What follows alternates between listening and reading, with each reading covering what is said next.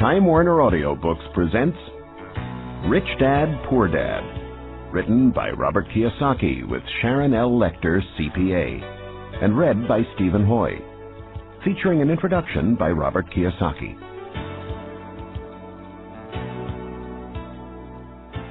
I had two fathers, a rich one and a poor one. One was highly educated and intelligent. He had a PhD and completed 4 years of undergraduate work in less than 2 years. The other father never finished the 8th grade.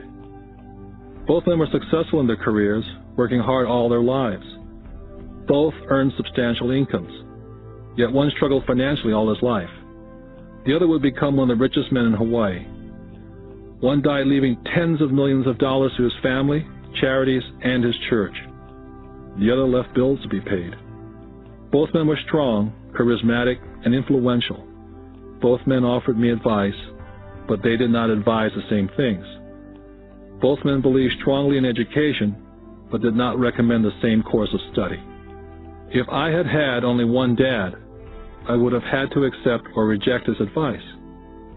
Having two dads advising me offered me the choice of contrasting points of view, one of a rich man and one of a poor man. Instead of simply accepting or rejecting one or the other, I found myself thinking more, comparing, and then choosing for myself. The problem was, the rich man was not rich yet, and the poor man not yet poor. Both were just starting out on their careers, and both were struggling with money and families. But they had very different points of view about the subject of money. For example, one dad would say, "The love of money is the root of all evil." The other, "The lack of money is the root of all evil." As a young boy, having two strong fathers, both influencing me, was difficult. I wanted to be a good son and listen, but the two fathers did not say the same things. The contrast in their points of view, particularly where money was concerned, was so extreme that I grew curious and intrigued. I began to start thinking for long periods of time about what each was saying. Much of my private time was spent reflecting, asking myself questions such as, "Why does he say that?" And then asking the same question of the other dad's statement. It would have been much easier to simply say, "Yeah, he's right, I agree with that," or to simply reject the point of view by saying, "The old man doesn't know what he's talking about." Instead, having two dads whom I love forced me to think and ultimately choose a way of thinking for myself. As a process, choosing to think for myself turned out to be much more valuable in the long run, rather than simply accepting or rejecting a single point of view. One of the reasons the rich get richer, the poor get poorer, and the middle class struggles in debt is because the subject of money is taught at home, not in school. Most of us learn about money from our parents. So what can a poor parent tell their child about money? They simply say, "Stay in school and study hard." The child may graduate with excellent grades, but with a poor person's financial programming and mindset. It was learned while the child was young. Money is not taught in schools. Schools focus on scholastic and professional skills, but not financial skills. This explains how smart bankers, doctors, and accountants who earned excellent grades in school may still struggle financially all their lives. Our staggering national debt is due in large part to highly educated politicians and government officials making financial decisions with little or no training on the subject of money. I often look ahead to the new millennium and wonder what will happen when we have millions of people who will need financial and medical assistance. They will be dependent upon their families or the government for financial support. What will happen when Medicare and Social Security run out of money? How will a nation survive if teaching children about money continues to be left to parents, most of whom will be, or already are, poor? Because I had two influential fathers, I learned from both of them. I had to think about each dad's advice, and in doing so, I gained valuable insight into the power and effect of one's thoughts on one's life. For example, one dad had a habit of saying, "I can't afford it." The other dad forbade those words to be used. He insisted I say, "How can I afford it?" One is a statement, and the other is a question. One lets you off the hook, and the other forces you to think. My soon-to-be-rich dad would explain that by automatically saying the words, "I can't afford it," your brain stops working. By asking the question, "How can I afford it?" your brain is put to work. He did not mean buy everything you wanted. He was fanatical about exercising your mind, the most powerful computer in the world. My brain gets stronger every day because I exercise it. The stronger it gets, the more money I can make. He believed that automatically saying, "I can't afford it," was a sign of mental laziness. Although both dads worked hard, I noticed that one dad had a habit of putting his brain to sleep when it came to money matters, and the other had a habit of exercising his brain. The long-term result was that one dad grew stronger financially and the other grew weaker. It is not much different from a person who goes to the gym to exercise on a regular basis versus someone who sits on the couch watching television. Proper physical exercise increases your chances for health, and proper mental exercise increases your chances for wealth. Laziness decreases both health and wealth. My two dads had opposing attitudes and thought. One dad thought that the rich should pay more in taxes and take care of those less fortunate. The other said, taxes punish those who produce and reward those who don't produce.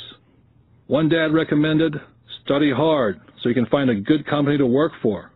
The other recommended, study hard so you can find a good company to buy.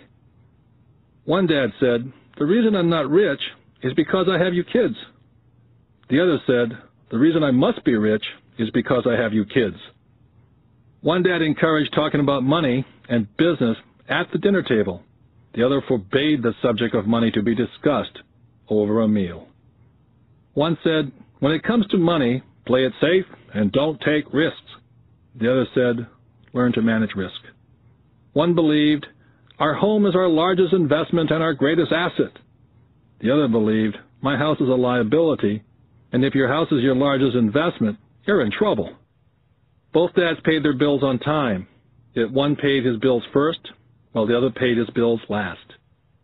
Being a product of two strong dads allowed me the luxury of observing the effects different thoughts have on one's life. I noticed that people really do shape their life through their thoughts. For example, my poor dad always said, I'll never be rich, and that prophecy became reality. My rich dad, on the other hand, always referred to himself as rich. He would say things like, I'm a rich man, and rich people don't do this. Even when he was flat broke, after a major financial setback, he continued to refer to himself as a rich man. He would cover himself by saying, there is a difference between being poor and being broke. Broke is temporary, and poor is eternal. My poor dad would also say, I'm not interested in money, or money doesn't matter. My rich dad always said, money is power. The power of our thoughts may never be measured or appreciated, but it became obvious to me as a young boy to be aware of my thoughts and how I expressed myself. I noticed that my poor dad was poor not because of the amount of money he earned, which was significant, but because of his thoughts and his actions.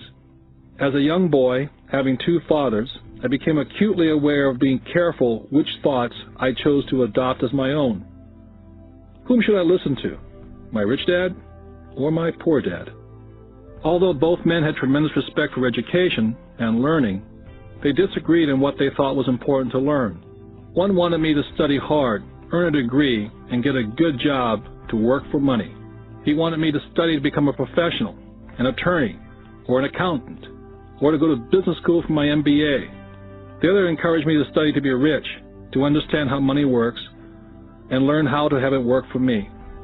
I don't work for money, were the words he would repeat over and over. Money works for me. At the age of 9, I decided to listen to and learn from my rich dad about money.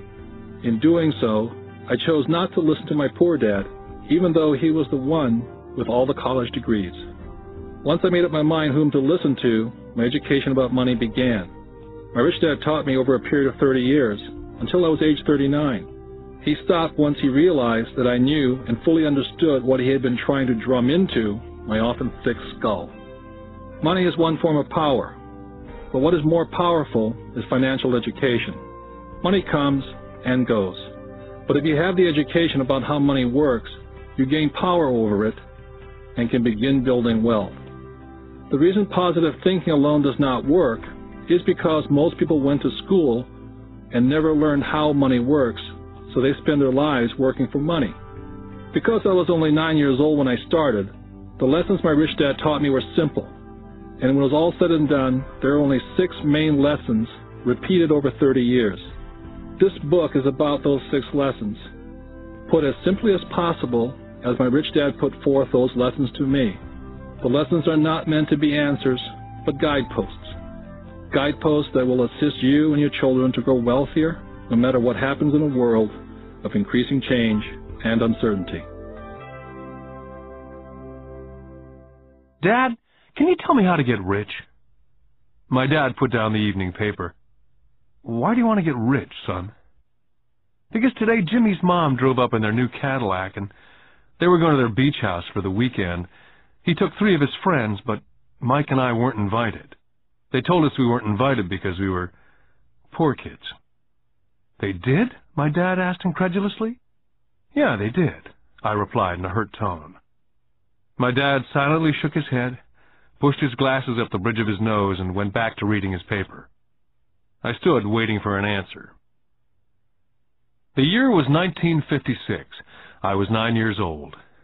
By some twist of fate, I attended the same public school where the rich people sent their kids.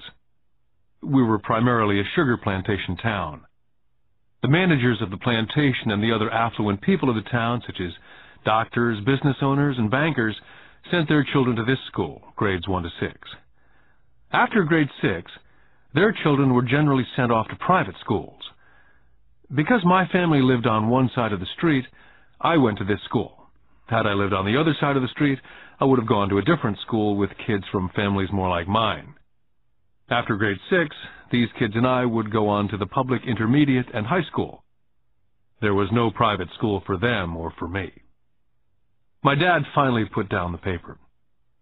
Well, son, he began slowly, if you want to be rich, you have to learn to make money. How do I make money? I asked.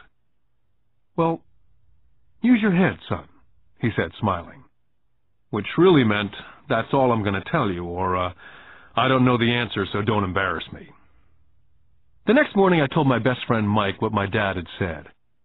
As best I could tell, Mike and I were the only poor kids in this school. Mike was like me in that he was in this school by a twist of fate.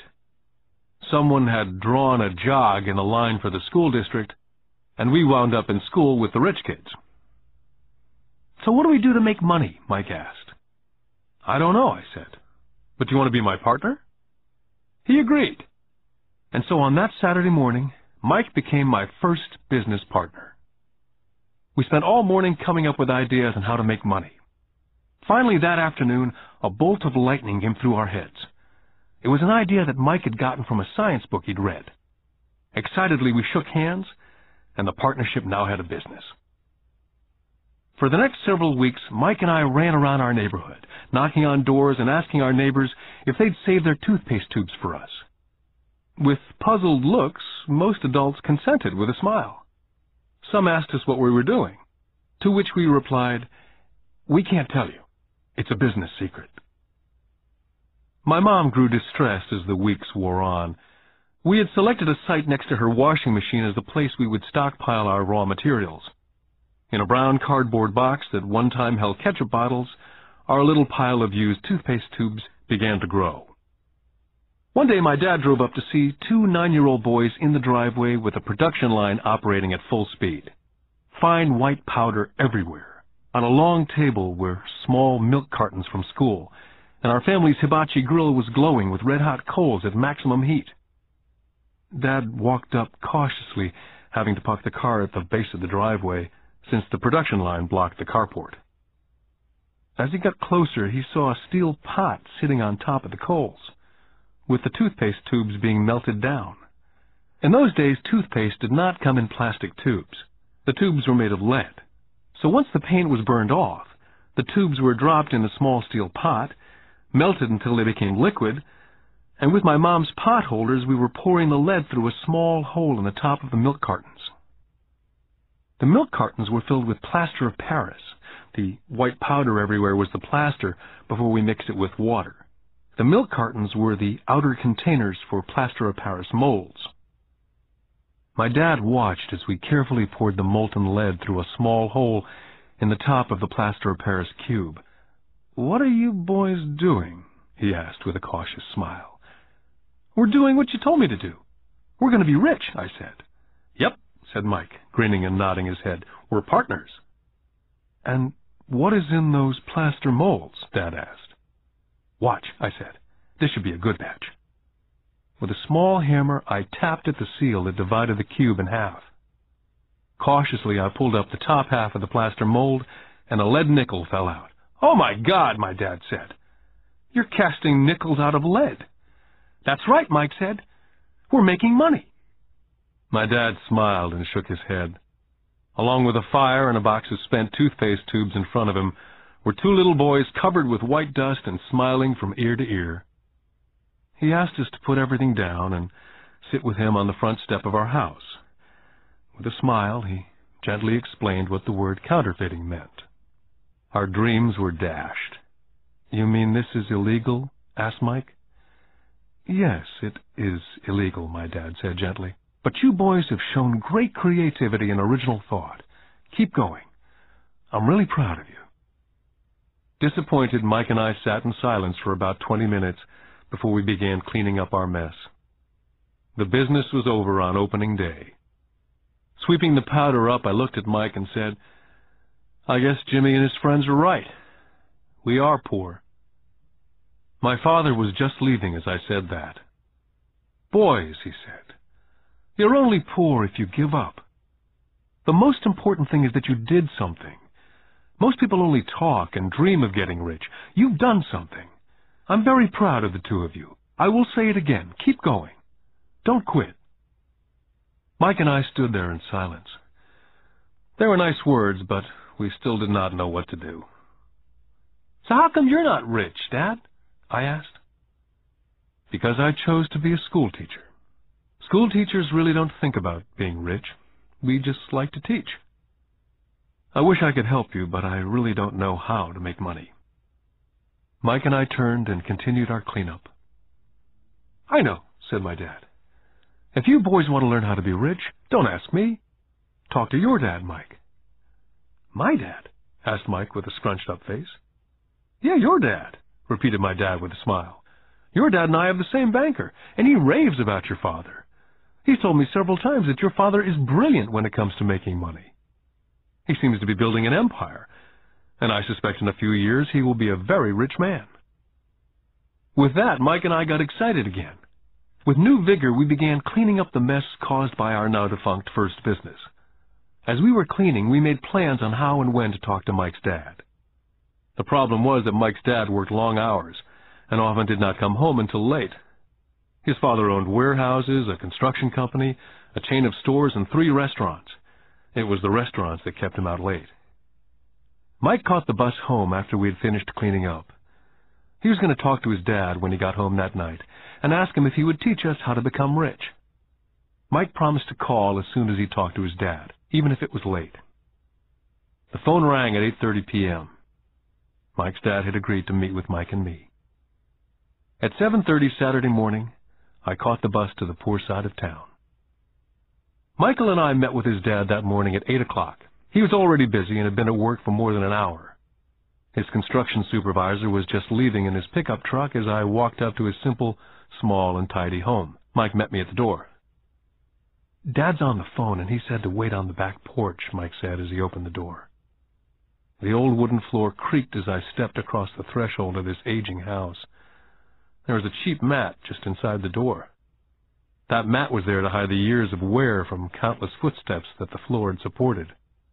Although clean, it needed to be replaced.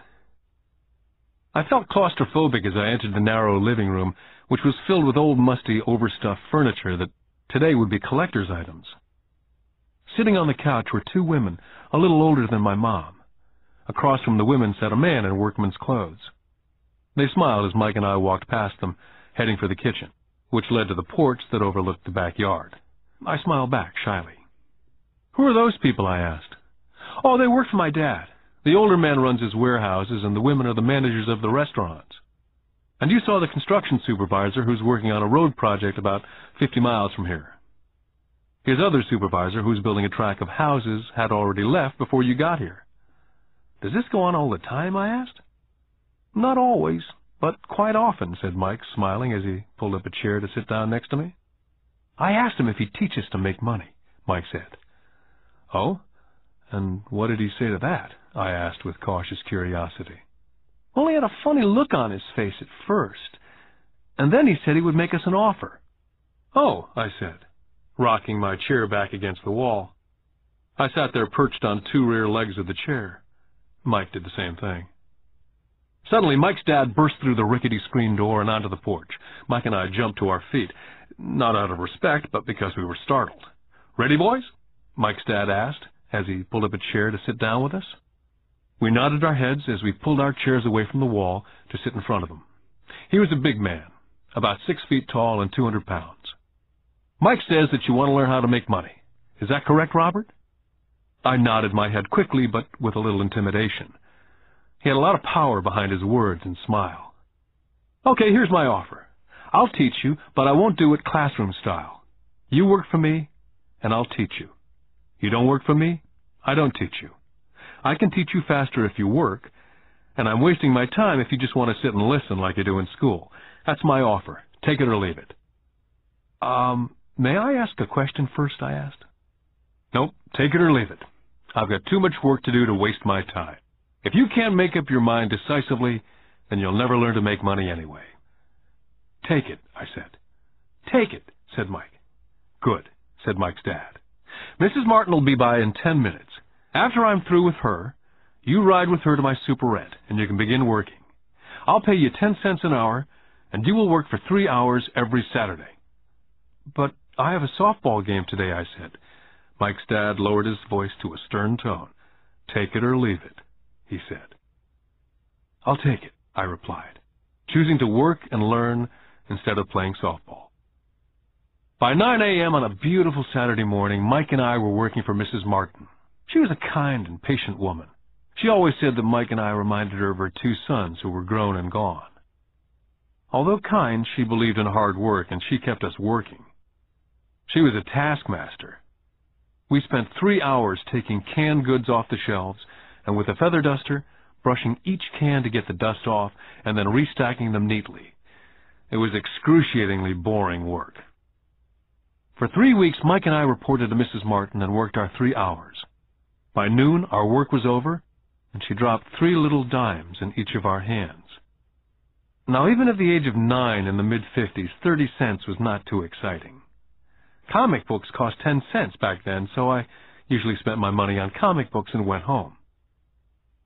By Wednesday of the 4th week, I was ready to quit. I had agreed to work only because I wanted to learn to make money from Mike's dad. And now I was a slave for 10 cents an hour. On top of that, I had not seen Mike's dad since that first Saturday.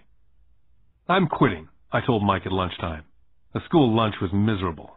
School was boring, and now I didn't even have my Saturdays to look forward to. But it was the 30 cents that really got to me.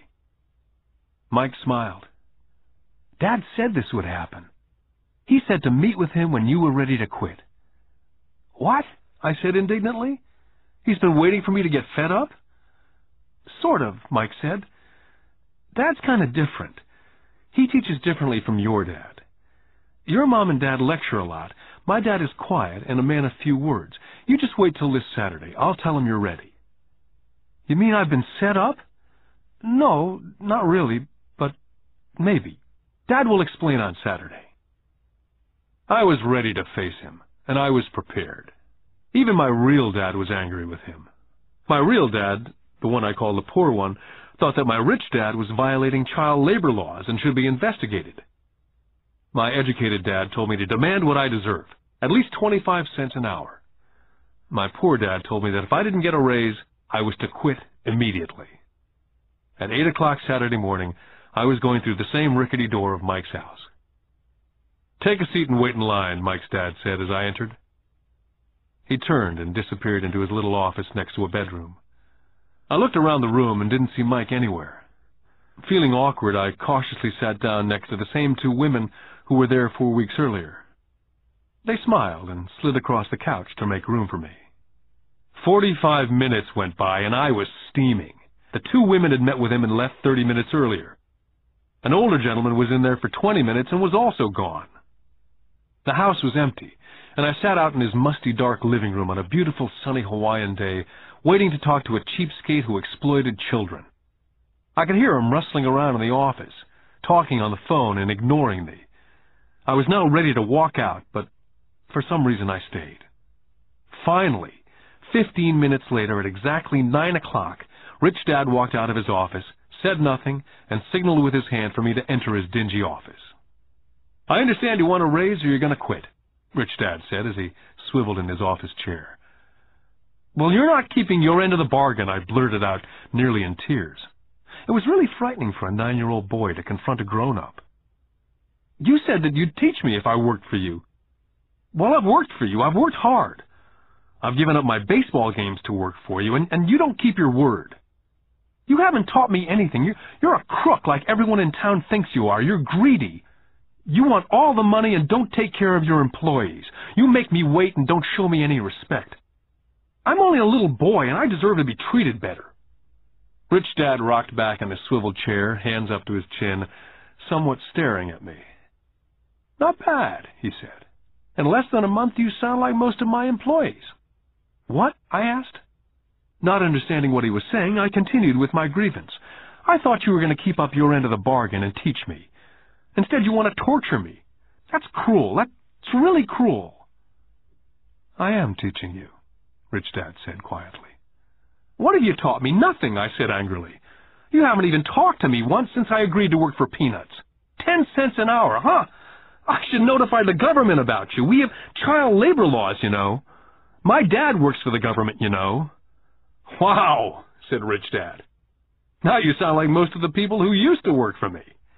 People I've either fired or they've quit." "So what do you have to say?" I demanded, feeling pretty brave for a little kid. "How do you know that I've not taught you anything?" asked Rich Dad calmly. "Well, you've never talked to me. I've worked for 3 weeks, and you've not taught me anything," I said with a pout. "Does teaching mean talking or a lecture?" Rich Dad asked. "Well, yes," I replied. "That's how they teach you in school," he said, smiling. "But that is not how life teaches you. And I would say that life is the best teacher of all. Most of the time, life does not talk to you, just sort of pushes you around. Each push is life saying, 'Wake up. There's something I want you to learn.'" I had no idea what he was talking about. Life pushes all of us around. Some give up, others fight. A few learn the lesson and move on. They welcome life pushing them around. To these few people, it means they need and want to learn something. They learn and move on. Most quit, and a few like you fight. Rich Dad stood and shut the creaky old wooden window that needed repair. "If you learn this lesson, you will grow into a wise, wealthy, and happy young man. If you don't, you will spend your life blaming a job, low pay, or your boss for your problems. You'll live life hoping for that big break that'll solve all your money problems." Rich Dad looked over to me to see if I was still listening. His eyes met mine. We stared at each other, streams of communication going between us through our eyes. Finally, I pulled away once I had absorbed his last message. I knew he was right. I was blaming him, and I did ask to learn. I was fighting. Rich Dad continued, "Or if you're the kind of person who has no guts, you just give up every time life pushes you. If you're that kind of person, you'll live all your life playing it safe, doing the right things, saving yourself for some event that never happens. Then you die a boring old man. You'll have lots of friends who'll really like you because you were such a nice, hard-working guy. You spent a life playing it safe, doing the right things. But the truth is, you let life push you into submission. Deep down, you were terrified of taking risks. You really wanted to win, but the fear of losing was greater than the excitement of winning. Deep inside, you and only you will know that you didn't go for it. You chose to play it safe." Our eyes met again, For 10 seconds we looked at each other, only pulling away once the message was received. "You've been pushing me around?" I asked. "Some people might say that," smiled Rich Dad. "I would say that I just gave you a taste of life." "What taste of life?" I asked, still angry but not curious. "You boys are the first people that have ever asked me to teach them how to make money. I have more than 150 employees, and not one of them has asked me what I know about money. They ask me for a job and a paycheck, but never to teach them about money. So most will spend the best years of their lives working for money, not really understanding what it is they're working for." I sat there listening intently. "So when Mike told me about you wanting to learn how to make money, I decided to design a course that was close to real life. I could talk till I was blue in the face, but you wouldn't hear a thing. So I decided to let life push you around a bit so you could hear me. That's why I only paid you 10 cents. "So what is the lesson I learned from working for only 10 cents an hour?" I asked. "That you're cheap and exploit your workers?" Rich Dad laughed heartily. "You'd best change your point of view. Stop blaming me, thinking I'm the problem. If you think I'm the problem, then you have to change me. If you realize that you're the problem, then you can change yourself, learn something, and grow wiser." "But you only pay me 10 cents. "So what are you learning?" Rich Dad asked, smiling. "That you're cheap," I said with a sly grin. "See, you think I'm the problem," said Rich Dad. "But you are. Well, keep that attitude and you learn nothing. Keep the attitude that I'm the problem, and what choices do you have?" "Well, if you don't pay me more or show me more respect and teach me, I'll quit." "Well put," Rich Dad said. And that's exactly what most people do. They quit and go looking for another job, better opportunity, and higher pay, actually thinking that a new job or more pay will solve the problem. In most cases, it won't. "So what will solve the problem?" I asked. "Just take this measly 10 cents an hour and smile?" Rich Dad smiled. "That's what the other people do. Just accept a paycheck, knowing that they and their family will struggle financially. But that's all they do. Waiting for a raise, thinking that more money will solve the problem. Most just accept it, and some take a second job working harder, but again accepting a small paycheck." I sat staring at the floor, beginning to understand the lesson Rich Dad was presenting. I could sense it was a taste of life. Finally, I looked up and repeated the question. "So what will solve the problem?" "This," he said, tapping me gently on the head. "This stuff between your ears." It was at that moment that Rich Dad shared the pivotal point of view that separated him from his employees and my poor dad, and led him to eventually become one of the richest men in Hawaii, while my highly educated but poor dad struggled financially all his life. It was a singular point of view that made all the difference over a lifetime. Rich Dad said over and over this point of view, which I call lesson number 1. The rich don't work for money. On that bright Saturday morning, I was learning a completely different point of view from what I'd been taught by my poor dad. At the age of 9, I grew aware that both dads wanted me to learn. Both dads encouraged me to study, but not the same things. My highly educated dad recommended that I do what he did. "Son, I want you to study hard, get good grades, so you can find a safe, secure job with a big company, and make sure it has excellent benefits." My rich dad wanted me to learn how money works, so I could make it work for me. These lessons I would learn through life with his guidance, not because of a classroom. My rich dad continued my first lesson. "I'm glad you get angry about working for 10 cents an hour. If you'd not gotten angry, and had gladly accepted it, I would have to tell you that I could not teach you. You see, true learning takes energy, passion, a burning desire. Anger is a big part of that formula, for passion is anger and love combined. When it comes to money, most people want to play it safe and feel secure, so passion does not direct them, fear does." "So is that why they'll take a job with low pay?" I asked. "Yes," said Rich Dad. "Some people say I exploit people because they don't pay as much as the sugar plantation or the government. I say people exploit themselves. It's their fear, not mine.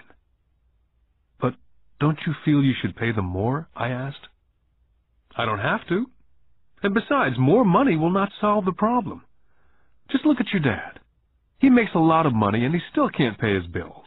Most people, given more money, only get into more debt. So that's why the 10 cents an hour, I said, smiling. It's a part of the lesson.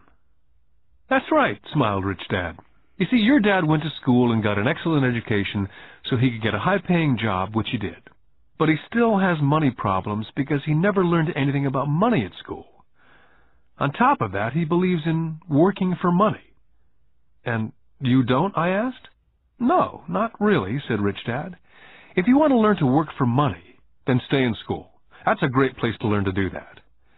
But if you want to learn how to have money work for you, then I will teach you that. But only if you want to learn. Wouldn't everyone want to learn that, I asked? No, said Rich Dad, simply because it's easier to learn to work for money, especially if fear is your primary emotion when the subject of money is discussed. I don't understand, I said with a frown. Oh, don't worry about that for now. Just know that it's fear that keeps most people working at a job. The fear of not paying their bills, the fear of being fired, the fear of not having enough money, the fear of starting over. That's the price of studying to learn a profession or trade and then working for money. Most people become a slave to money and then get angry at their boss. Learning to have money work for you is a completely different course of study, I asked. Absolutely, Rich Dad answered. Absolutely. We sat in silence. My friends would have been just starting their Little League baseball game, but for some reason I was now thankful I'd decided to work for 10 cents an hour. I sensed that I was about to learn something my friends would not learn in school. Ready to learn? Asked Rich Dad. Absolutely, I said with a grin. I've kept my promise. I've been teaching you from afar, my Rich Dad said. At 9 years old, you've gotten a taste of what it feels like to work for money.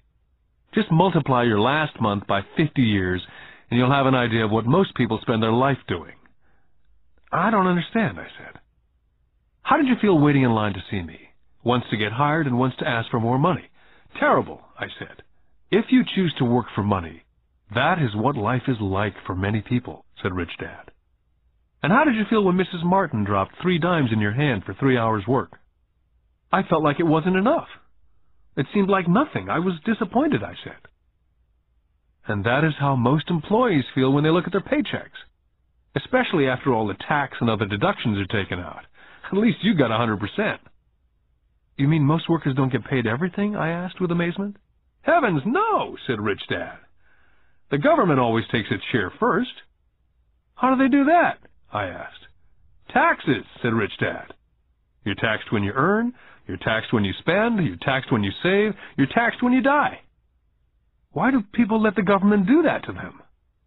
The rich don't, said Rich Dad with a smile. The poor and the middle class do. I'll bet you that I earn more than your dad, yet he pays more in taxes. How can that be? I asked. As a 9-year-old boy, that made no sense to me. Why would someone let the government do that to them? Rich Dad sat there in silence. I guess he wanted me to listen instead of jabber away at the mouth. Finally, I calmed down. I did not like what I had heard. I knew my dad complained constantly about paying so much in taxes, but really did nothing about it. Was that life pushing him around? Rich Dad rocked slowly and silently in his chair, just looking at me. Ready to learn? He asked. I nodded my head slowly. Learning how to have money work for you is a lifetime study. Most people go to college for 4 years and their education ends. I already know that my study of money will continue over a lifetime simply because the more I find out, the more I find out I need to know. Most people never study the subject. They go to work, get their paycheck, balance their checkbooks, and that's it. On top of that, they wonder why they have money problems. Then they think that more money will solve the problem. Few realize that it's their lack of financial education that is the problem. So, my dad has tax problems because he doesn't understand money? I asked, confused. Look, said Rich Dad, taxes are just one small section on learning how to have money work for you. Today, I just wanted to find out if you still have the passion to learn about money. Most people don't. They want to go to school, learn a profession, have fun at their work, and earn lots of money. One day they wake up with big money problems, and then they can't stop working. That's the price of only knowing how to work for money, instead of studying how to have money work for you. So, do you still have the passion to learn? Asked Rich Dad. I nodded my head. Good, said Rich Dad. Now get back to work. This time I will pay you nothing. What? I asked in amazement. You heard me. Nothing. You'll work the same 3 hours every Saturday, but this time you will not be paid 10 cents an hour. You said you wanted to learn to not work for money, so I'm not going to pay you anything. I couldn't believe what I was hearing. I've already had this conversation with Mike. He's already working, dusting, and stacking canned goods for free. You better hurry up and get back there. I stood there, still not believing what a raw deal I'd been handed. Here I came to ask for a raise, and now I was being told to keep working for nothing. Rich Dad tapped me on the head and said, "Use this. Now get out of here." I didn't tell my poor dad I wasn't being paid. He would not have understood, and I did not want to try to explain something that I did not yet understand myself. For 3 more weeks, Mike and I worked for 3 hours every Saturday for nothing. The work didn't bother me, and the routine got easier. It was the missed baseball games and not being able to afford to buy a few comic books that got to me. Rich Dad stopped by at noon on the 3rd week. We heard his truck pull up in the parking lot and sputter when the engine was turned off. He entered the store and greeted Mrs. Martin with a hug. After finding out how things were going in the store, he reached into the ice cream freezer, pulled out 2 bars, paid for them, and signaled to Mike and me, "Let's go for a walk, boys." We crossed the street, dodging a few cars, and walked across a large grassy field where a few adults were playing softball. Sitting down at a remote picnic table, he handed Mike and me the ice cream bars. "How's it going, boys?" "Okay," Mike said. I nodded in agreement. "Learn anything yet?" Rich Dad asked. Mike and I looked at each other, shrugged our shoulders, and shook our heads in unison. "Well, you boys had better start thinking. You're staring at one of life's biggest lessons. If you learn the lesson, you'll enjoy a life of great freedom and security. If you don't learn the lesson, you'll wind up like Mrs. Martin and most of the people playing softball in this park. They work very hard for a little money, clinging to the illusion of job security, looking forward to a 3-week vacation each year and a skimpy pension after 45 years of work. Now, if that excites you, I'll give you a raise to 25 cents an hour." "But these are good, hard-working people. Are you making fun of them?" I demanded. A smile came over Rich Dad's face. "Mrs. Martin's like a mother to me, and I would never be that cruel. I may sound cruel because I'm doing my best to point something out to the 2 of you. I want to expand your point of view so you can see something most people never have the benefit of seeing because their vision is too narrow. Most people never see the trap they're in." Mike and I sat there uncertain of his message. He sounded cruel, yet we could sense he was desperately wanting us to know something. With a smile, Rich Dad said, "Doesn't that 25 cents an hour sound good? Doesn't that make your heart beat a little faster?" I shook my head no, but it really did. 25 cents an hour would be big bucks to me. "Okay, I'll pay you $1 an hour," Rich Dad said with a sly grin. Now my heart was beginning to race. My brain was screaming, "Take it, take it." I could not believe what I was hearing. Still, I said nothing. "Okay, $2 an hour." My little 9-year-old brain and heart nearly exploded. After all, it was 1956, and being paid $2 an hour would have made me the richest kid in the world. I couldn't imagine earning that kind of money. I wanted to say yes, but somehow my mouth stayed silent. Maybe my brain had overheated and blown a fuse, but deep down I badly wanted that $2 an hour. The ice cream had melted and was running down my hand. Rich Dad was looking at 2 boys staring back at him, eyes wide open and brains empty. He knew that he was testing us, and he knew there was part of our emotions that wanted to take the deal. "Okay," he said, $5 an hour. Suddenly there was a silence from inside me. Something had changed. The offer was too big, and had gotten ridiculous. Not too many grown-ups in 1956 made more than $5 an hour. The temptation disappeared and a calm set in. Slowly, I turned to my left to look at Mike. He looked back at me. The part of my soul that was weak and needy was silenced. The part of me that had no price took over. There was a calm and a certainty about money that entered my brain and my soul. I knew Mike had gotten to that point also. "Good," Rich Dad said softly. "Most people have a price. And they have a price because of human emotions named fear and greed.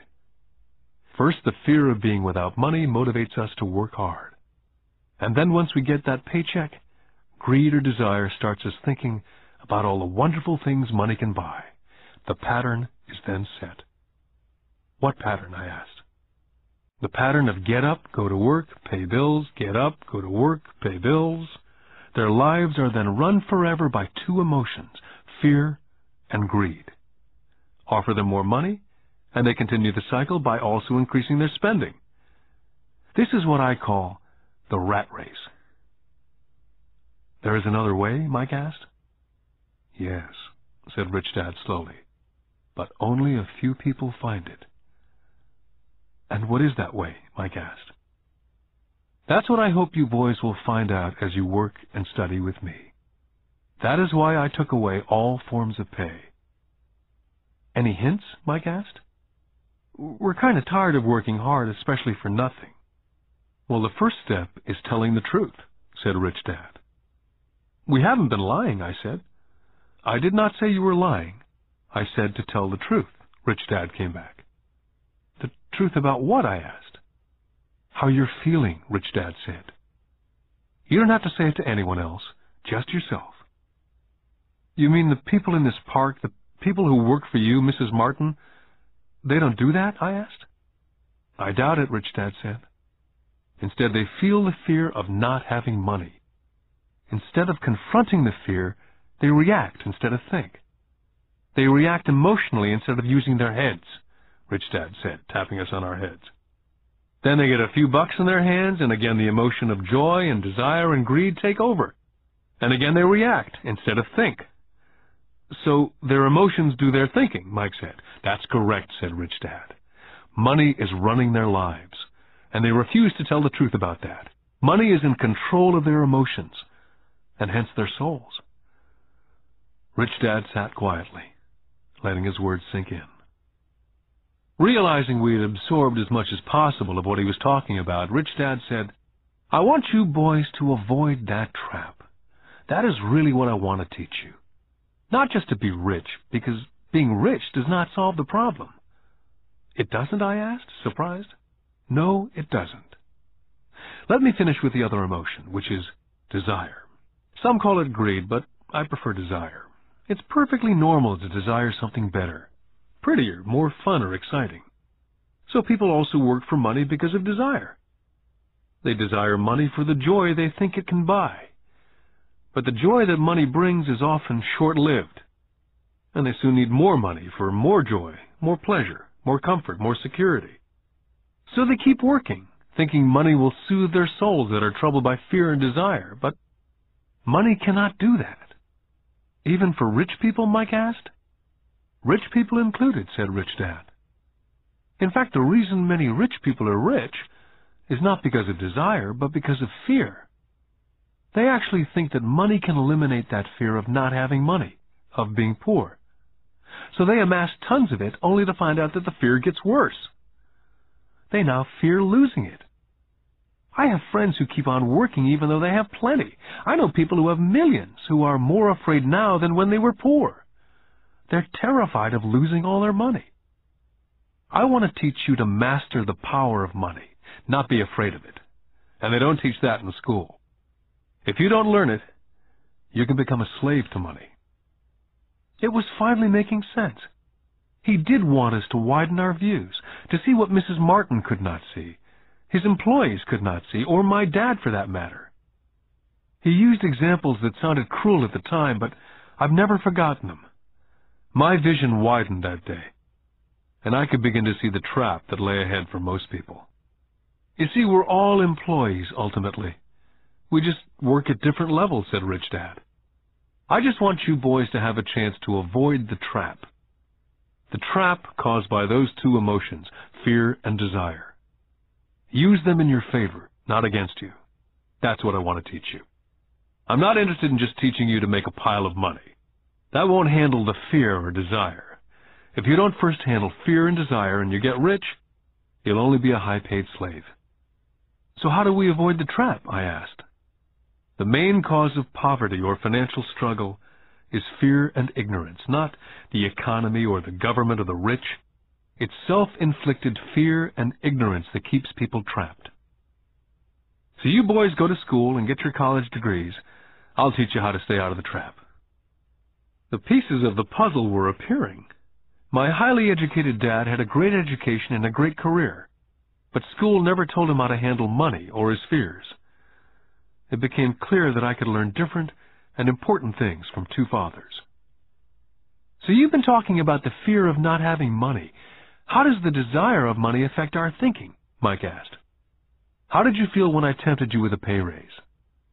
Did you notice your desires rising? We nodded our heads.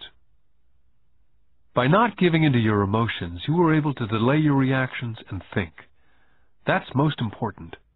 We will always have emotions of fear and greed. From here on in, it's most important for you to use those emotions to your advantage and for the long term, and not simply let your emotions run you by controlling your thinking. Most people use fear and greed against themselves. That's the start of ignorance. Most people live their lives chasing paychecks, pay raises, and job security because of the emotions of desire and fear, not really questioning where those emotion-driven thoughts are leading them. It's just like the picture of a donkey dragging a cart with its owner dangling a carrot just in front of the donkey's nose. The donkey's owner may be going where he wants to go, but the donkey is chasing an illusion. Tomorrow there will only be another carrot for the donkey. You mean the moment I began to picture a new baseball glove, candy or toys that's like a carrot to a donkey, Mike asked? Yeah. And as you get older, your toys get more expensive. New car, boat, and a big house to impress your friends, said Rich Dad with a smile. Fear pushes you out the door, and desire calls to you, enticing you toward the rocks. That's the trap. So what's the answer? Mike asked. What intensifies fear and desire is ignorance. That's why rich people with lots of money often have more fear the richer they get. Money is the carrot, the illusion. Rich Dad went on to explain that a human's life is a struggle between ignorance and illumination. He explained that once a person stops searching for information and knowledge of oneself, ignorance sets in. That struggle is a moment-to-moment decision to learn to open or close one's mind. Look, school is very, very important. You go to school to learn a skill or a profession so as to be a contributing member of society. Every culture needs teachers, doctors, mechanics, artists, cooks, business people, police officers, firefighters, soldiers. Schools train them so our culture can thrive and flourish, said Rich Dad. Unfortunately for many people, school is the end, not the beginning. What does ignorance have to do with greed and fear, I asked. Because it's ignorance about money that causes so much greed and so much fear, said Rich Dad. Let me give you some examples. A doctor wanting more money to better provide for his family raises his fees.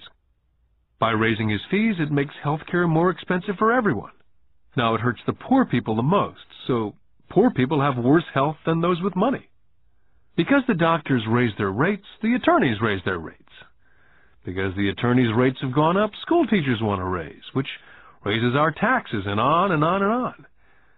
Soon there will be such a horrifying gap between the rich and the poor that chaos will break out, and another great civilization will collapse. Great civilizations collapsed when the gap between the haves and the have-nots was too great. America's on the same course, proving once again that history repeats itself, because we do not learn from history. We only memorize historical dates and names, not the lesson. Aren't prices supposed to go up, I asked? Not in an educated society with a well-run government. Prices should actually come down. Of course, that's often only true in theory. Prices go up because of greed and fear caused by ignorance. If schools taught people about money, there would be more money and lower prices. But schools only focus on teaching people to work for money, not how to harness money's power. But don't we have business schools, Mike asked? Aren't you encouraging me to go to business school for my master's degree? Yes, said Rich Dad. But all too often business schools train employees who are sophisticated bean counters. Heaven forbid a bean counter takes over a business. All they do is look at the numbers, fire people, and kill the business. I know because I hire bean counters. All they think about is cutting costs and raising prices, which causes more problems.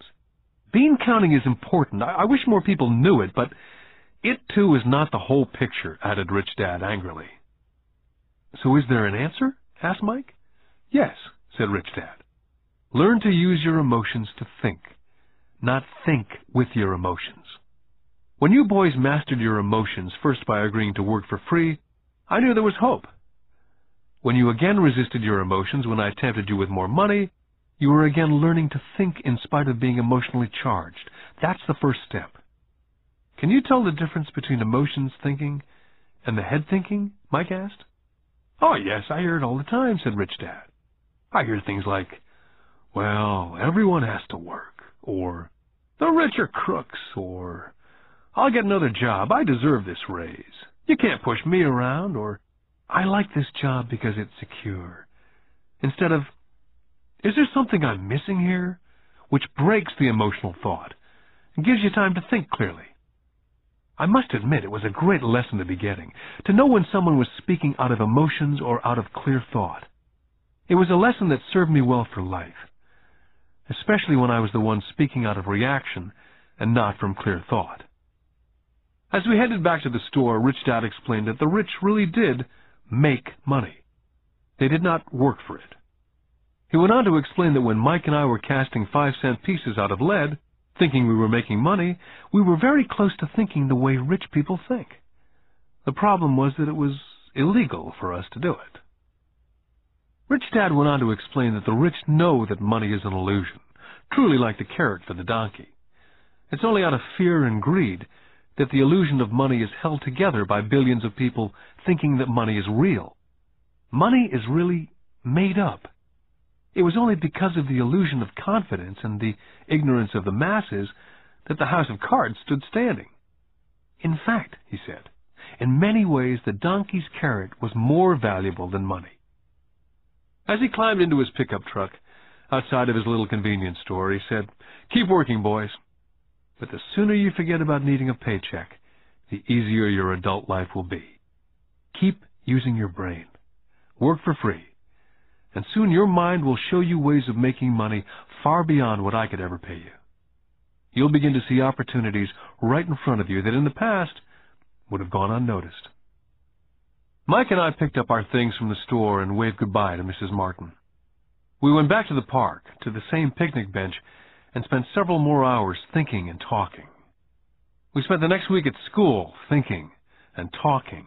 For 2 more weeks, we kept thinking and talking and working for free. At the end of the second Saturday, I was again saying goodbye to Mrs. Martin and looking at the comic book stand with a longing gaze. The hard thing about not even getting 30 cents every Saturday was that I didn't have any money to buy comic books. Suddenly, as Mrs. Martin was saying goodbye to Mike and me, I saw something she was doing that I'd never seen her do before. I mean, I'd seen her do it, but I never took notice of it. Mrs. Martin was cutting the front page of the comic book in half. She was keeping the top half of the comic book cover and throwing the rest of the comic book into a large brown cardboard box. When I asked her what she did with the comic books, she said, "I throw them away.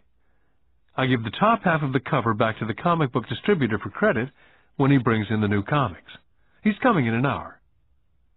Mike and I waited for an hour. Soon the distributor arrived, and I asked him if we could have the comic books, to which he replied, "You can have them if you work for this store and do not resell them." Our partnership was revived. Mike's mom had a spare room in the basement that no one used. We cleaned it out and began piling hundreds of comic books in that room. Soon our comic book library was open to the public. We hired Mike's younger sister, who loved to study, to be head librarian. She charged each child 10 cents admission to the library, which was open from 2:30 to 4:30 p.m. every day after school. The customers, the children of the neighborhood, could read as many comics as they could in 2 hours. It was a bargain for them, since a comic cost 10 cents each, and they could read 5 or 6 in 2 hours.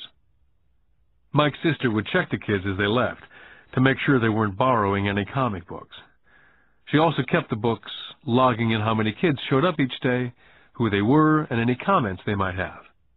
Mike and I averaged $9.50 per week over a 3-month period. We paid his sister $1 a week and allowed her to read the comics for free, which she rarely did since she was always studying. Mike and I kept our agreement by working in the store every Saturday and collecting all the comic books from the different stores. We kept our agreement to the distributor by not selling any comic books. We burned them once they got too tattered. We tried opening a branch office, but we could never quite find someone as dedicated as Mike's sister we could trust. At an early age, we found out how hard it was to find good staff. 3 months after the library first opened, a fight broke out in the room. Some bullies from another neighborhood pushed their way in and started it. Mike's dad suggested we shut down the business. So our comic book business was shut down, and we stopped working on Saturdays at the convenience store. Anyway, Rich Dad was excited because he had new things he wanted to teach us. He was happy because we'd learned our first lesson so well. We'd learned to have money work for us. By not getting paid for our work at the store, we were forced to use our imaginations to identify an opportunity to make money. By starting our own business, the comic book library, we were in control of our own finances, not dependent on an employer.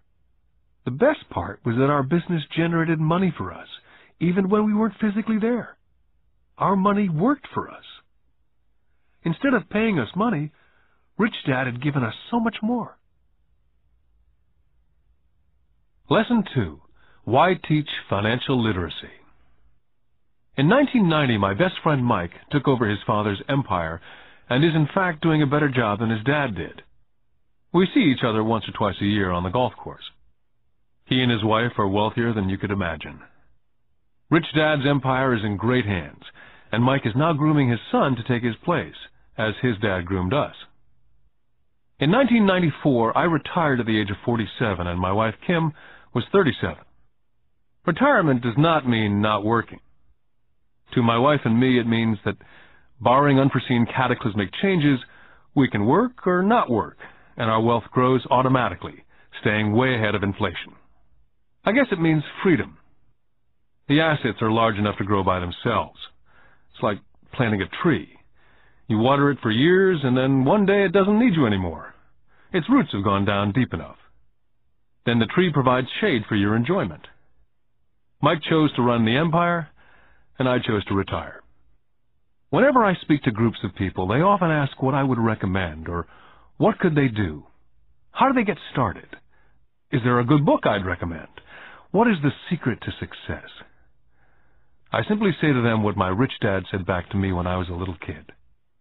If you want to be rich, you need to be financially literate.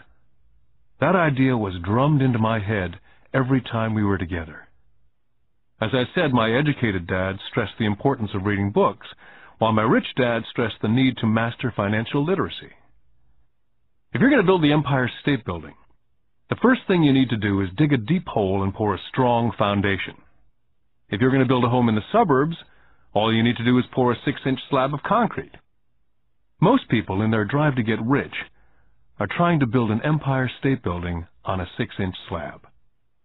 Our school system, having been created in the agrarian age, believes in homes with no foundation dirt floors are still the rage. So kids graduate from school with virtually no financial foundation.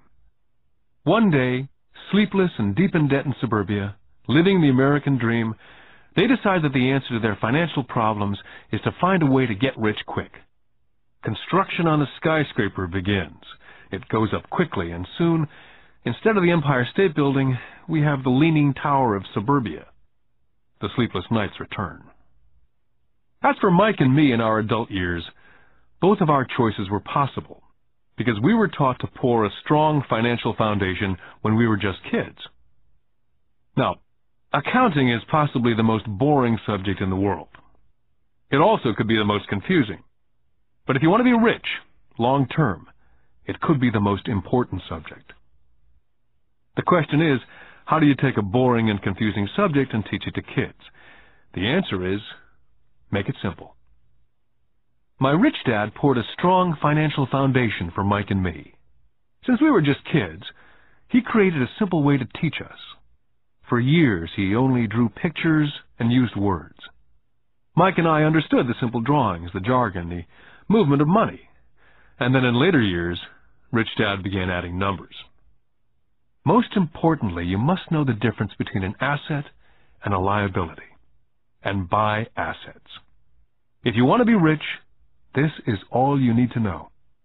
It is rule number 1. It is the only rule. This may sound absurdly simple, but most people have no idea how profound this rule is. Most people struggle financially because they do not know the difference between an asset and a liability. Rich people acquire assets. The poor and middle class acquire liabilities, but they think they are assets. When Rich Dad explained this to Mike and me, we thought he was kidding. Here we were nearly teenagers and waiting for the secret to get rich, and this was his answer. It was so simple that we had to stop for a long time to think about it. If it's that simple, how come everyone's not rich? I asked. Rich Dad smiled, because people do not know the difference between an asset and a liability. I remember asking, how can adults be so silly? If it's that simple, if it's that important, why would everyone not want to find out? It took our Rich Dad only a few minutes to explain what assets and liabilities were. To teach preteen boys, Rich Dad kept everything simple, using as many pictures as possible, as few words as possible, and no numbers for years. My Rich Dad simply drew a vertical box with a line through the middle. The top half was for income, and the bottom half was for expenses. Then beneath that box, he drew another box horizontally, which he divided into a left half for assets and a right half for liabilities. The income statement, often called a profit and loss statement, measures income and expenses, money in or money out. The second set of boxes is the balance sheet. It's called that because it's supposed to balance assets against liabilities. That relationship is vital to understand. The primary cause of financial struggle is simply not knowing the difference between an asset and a liability. The cause of the confusion is found in the definition of the two words. If you want a lesson in confusion, simply look up the words asset and liability in the dictionary. So my Rich Dad simply told two young boys the following. An asset is something that puts money in my pocket. A liability is something that takes money out of my pocket. This is really all you need to know. If you want to be rich, simply spend your life buying assets. If you want to be poor or middle class, spend your life buying liabilities. It's not knowing the difference that causes most of the financial struggle in the real world. My Rich Dad then drew 3 arrows on his diagram. He explained, the arrow represents the flow of cash, or cash flow. In 80% of most families, the financial story is a story of working hard in an effort to get ahead. It's not because they don't make money, but because they spend their lives buying liabilities instead of assets. The first arrow showed the cash flow pattern of a poor person or a young person still at home. The arrow goes into the income box from a job or salary. It then continues into the expense box. Expenses include taxes, rent, and everyday living expenses. It flows out the expense box and is gone. The second arrow Rich Dad drew represented the cash flow pattern of a middle-class person. The arrow flows from a job into the income box. It then flows into the liabilities box. Most middle-class people acquire many liabilities, such as a mortgage, a car loan, and credit card debt. From the liabilities box, it flows to the expense box, where the monthly payments are made for the liabilities as well as taxes and living expenses. From there, it flows out the expense box and is gone. The third arrow is the pattern of a wealthy person. This arrow simply flows from the asset box into the income box. The cash flow is not generated by a job or salary, but by assets. Remember, assets are things that put money in your pocket. Additionally, the rich have few expenses and liabilities, or if they do, those liabilities are more than covered by their assets. Examples such as these are oversimplified. Everyone has living expenses, the need for food, shelter, and clothing. The diagrams Rich Dad drew show the flow of cash through a poor, middle class, or wealthy person's life. It's the cash flow that tells the story. It's the story of how a person handles their money, what they do after they get the money in their hand. I cringe whenever I hear people ask me how to get rich quicker. Or how do they start? I often hear, I'm in debt, so I need to make more money. But more money will often not solve the problem. In fact, it may actually accelerate the problem. Money often makes obvious our tragic human flaws. Money often puts a spotlight on what we do not know. That's why, all too often, a person who comes into a sudden windfall of cash, let's say an inheritance, a pay raise, or lottery winnings, soon returns to the same financial mess, if not worse than the mess they were in before they received the money. Money only accentuates the cash flow pattern running in your head. If your pattern is to spend everything you get, most likely an increase in cash will just result in an increase in spending. Thus the saying, a fool and his money is one big party.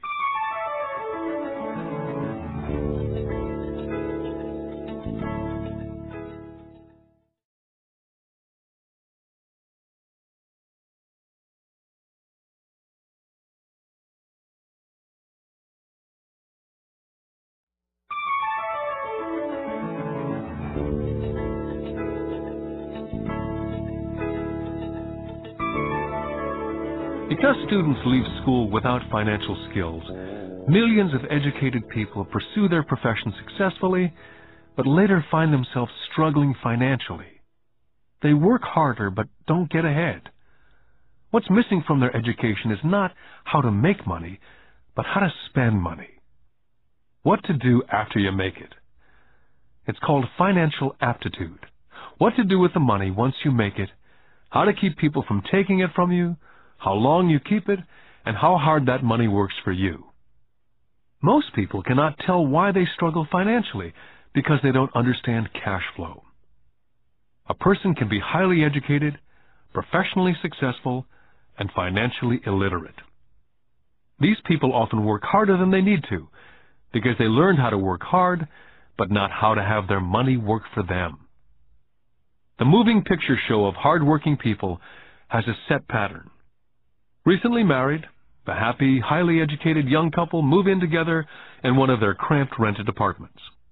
Immediately they realize that they're saving money because two can live as cheaply as one. The problem is, the apartment is cramped. They decide to save money to buy their dream home so they can have kids. They now have two incomes, and they begin to focus on their careers. Their incomes begin to increase. As their incomes go up, their expenses go up as well, so there is little or no money to flow into the asset box. This means the only income they get comes from their jobs. The number one expense for most people is taxes. Many people think it's income tax, but for most Americans, their highest tax is Social Security.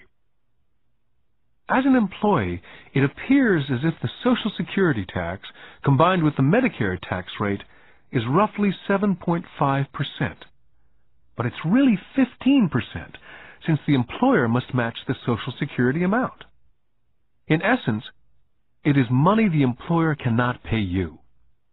On top of that, you still have to pay income tax on the amount deducted from your wages for Social Security tax.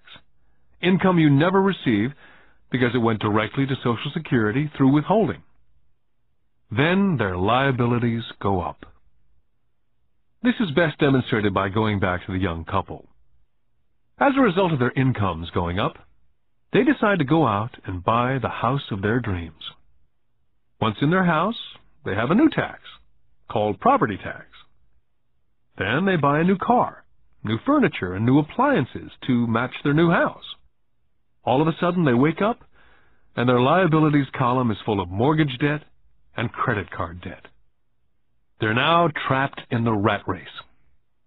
A child comes along. They work harder. The process repeats itself. More money and higher taxes, also called bracket creep. A credit card comes in the mail. They use it. It maxes out. A loan company calls and says their greatest asset, their home, has appreciated in value. The company offers a bill consolidation loan because their credit is so good and tells them the intelligent thing to do is clear off the high-interest consumer debt by paying off their credit card. And besides, interest on their home is a tax deduction. They go for it and pay off those high-interest credit cards. They breathe a sigh of relief. Their credit cards are paid off. They've now folded their consumer debt into their home mortgage. Their payments go down because they extend their debt over 30 years. It is the smart thing to do. Their neighbor calls to invite them to go shopping. The Memorial Day sale is on. A chance to save some money. They say to themselves, I won't buy anything, I'll just go look. But just in case they find something, they tuck that clean credit card inside their wallet. I run into this young couple all the time. Their names change, but their financial dilemma is the same. They come to one of my talks to hear what I have to say. They ask me, can you tell us how to make more money? Their spending habits have caused them to seek more income. They don't even know that the trouble is really how they choose to spend the money they do have. And that is the real cause of their financial struggle. It's caused by financial illiteracy and not understanding the difference between an asset and a liability. More money seldom solves someone's money problems. Intelligence solves problems. There's a saying a friend of mine says over and over to people in debt. If you find yourself in a hole, stop digging. The poor and middle class all too often allow the power of money to control them. By simply getting up and working harder, failing to ask themselves if what they do makes sense, they shoot themselves in the foot as they leave for work every morning. By not fully understanding money, the vast majority of people allow the awesome power of money to control them. The power of money is used against them. By the time Mike and I were 16 years old, we began to have problems in school. We were not bad kids. We just began to separate from the crowd. We worked for Mike's dad after school and on the weekends. Mike and I often spent hours after work just sitting at a table with his dad while he held meetings with his bankers, attorneys, accountants, brokers, investors, managers, and employees. We learned more sitting at his meetings than we did in all our years of school, college included. Mike's dad was not school educated, but he was financially educated and successful as a result. He used to tell us over and over again, an intelligent person hires people who are more intelligent than they are. So Mike and I had the benefit of spending hours listening to, and in the process learning from, intelligent people. But because of this, both Mike and I just could not go along with the standard dogma that our teachers preached. Occasionally, Mike or I would ask our teachers how what we studied was applicable, or we asked why we never studied money and how it worked. To the latter question, we often got the answer that money was not important, that if we excelled in our education, the money would follow. The more we knew about the power of money, the more distant we grew from the teachers and our classmates. My highly educated dad never pressured me about my grades. I often wondered why, but we did begin to argue about money. By the time I was 16, I probably had a far better foundation with money than both my mom and dad. I could keep books. I listened to tax accountants, corporate attorneys, bankers, real estate brokers, investors, and so forth. My dad talked to teachers. One day, my dad was telling me why our home was his greatest investment. A not too pleasant argument took place. when I showed him why I thought a house was not a good investment.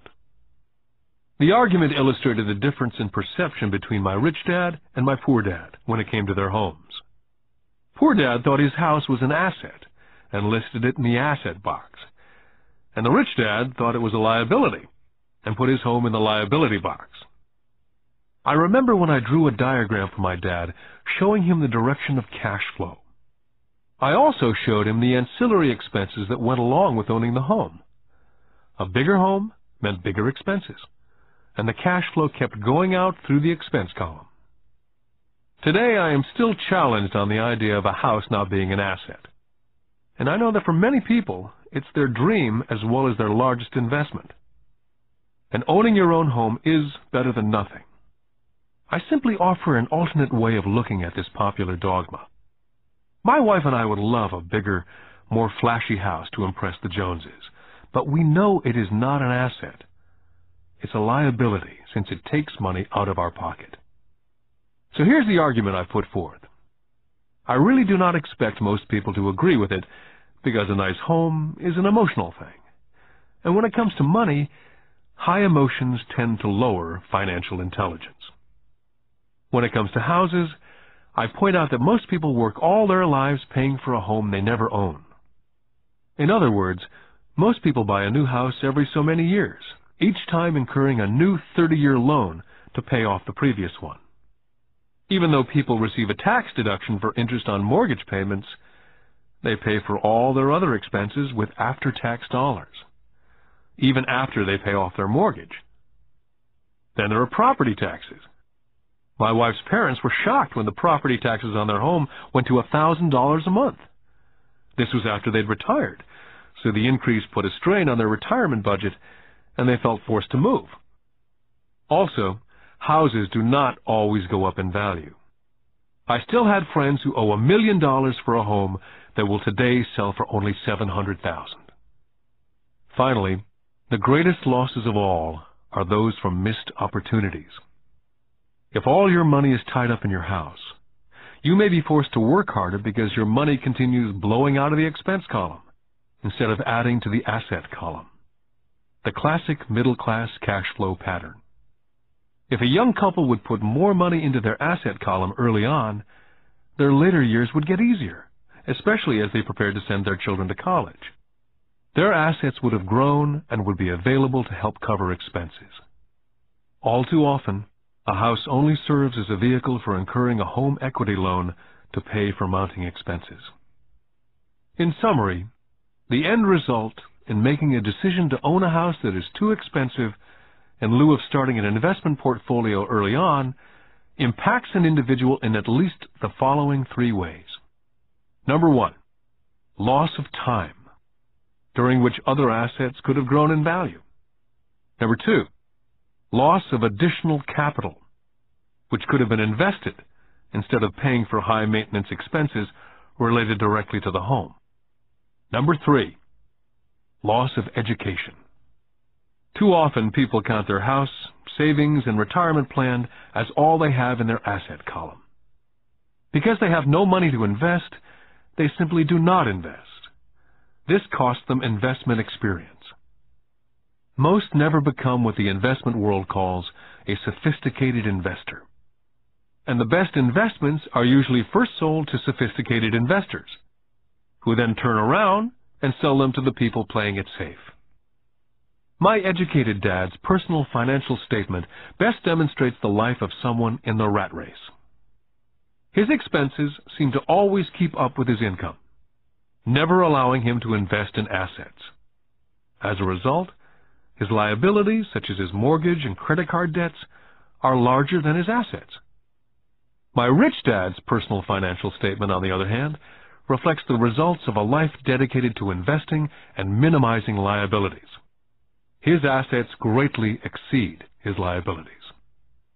A review of my rich dad's financial statement is why the rich get richer. The asset column generates more than enough income to cover expenses, with the balance reinvested into the asset column. The asset column continues to grow, and therefore the income it produces grows with it. The result being The rich get richer. The middle class finds itself in a constant state of financial struggle. Their primary income is through wages. And as their wages increase, so do their taxes. Their expenses tend to increase in equal increments as their wages increase, hence the phrase, the rat race. They treat their home as their primary asset instead of investing in income-producing assets. Remember, the most important rule is to know the difference between an asset and a liability. Once you understand the difference, concentrate your efforts on only buying income-generating assets. That's the best way to get started on a path to becoming rich. Keep doing that, and your asset column will grow. Focus on keeping liabilities and expenses down. This will make more money available to continue pouring into the asset column. This pattern of treating your home as an investment, and the philosophy that a pay raise means you can buy a larger home or spend more, is the foundation of today's debt-ridden society. This process of increased spending throws families into greater debt and into more financial uncertainty, even though they may be advancing in their jobs and receiving pay raises on a regular basis. This is high-risk living caused by weak financial education. As an employee who's also a homeowner, your working efforts are generally as follows. You work for someone else. Most people, working for a paycheck, are making the owner or the shareholders richer. Your efforts and success will help provide for the owner's success and retirement. Next, you work for the government. The government takes its share from your paycheck before you even see it. By working harder, you simply increase the amount of taxes taken by the government. Most people work from January to May just for the government. And finally, you work for the bank. After taxes, your next largest expense is usually your mortgage and credit card debt. The problem with simply working harder is that each of these three levels takes a greater share of your increased efforts. You need to learn how to have your increased efforts benefit you and your family directly. Once you've decided to concentrate on minding your own business, how do you set your goals? For most people, they must keep their profession and rely on their wages to fund their acquisition of assets. As their assets grow, how do they measure the extent of their success? When does someone realize that they are rich, that they have wealth? As well as having my own definitions for assets and liabilities, I also have my own definition for wealth. Actually, I borrowed it from a man named Buckminster Fuller. Some people call him a quack, and others call him a living genius. Years ago, he got all the architects buzzing because he applied for a patent in 1961 for something called a geodesic dome. But in the application, Fuller also said something about wealth. It was pretty confusing at first, but after reading it for a while, it began to make some sense. Wealth is a person's ability to survive so many number of days forward. Or, if I stopped working today, how long could I survive? Unlike net worth, the difference between your assets and liabilities, which is often filled with a person's expensive junk and opinions of what things are worth, this definition creates the possibility for developing a truly accurate measurement. I could now measure and really know where I was in terms of my goal to become financially independent. Although net worth often includes these non-cash producing assets like stuff you bought that now sits in your garage, wealth measures how much money your money is making, and therefore your financial survivability. Wealth is the measure of the cash flow from the asset column compared with the expense column. Let's use an example. Let's say I have a cash flow from my asset column of $1,000 a month, and I have monthly expenses of $2,000. What's my wealth? Let's go back to Buckminster Fuller's definition. Using his definition, how many days forward can I survive? And let's assume a 30-day month. By that definition, I have enough cash flow for half a month.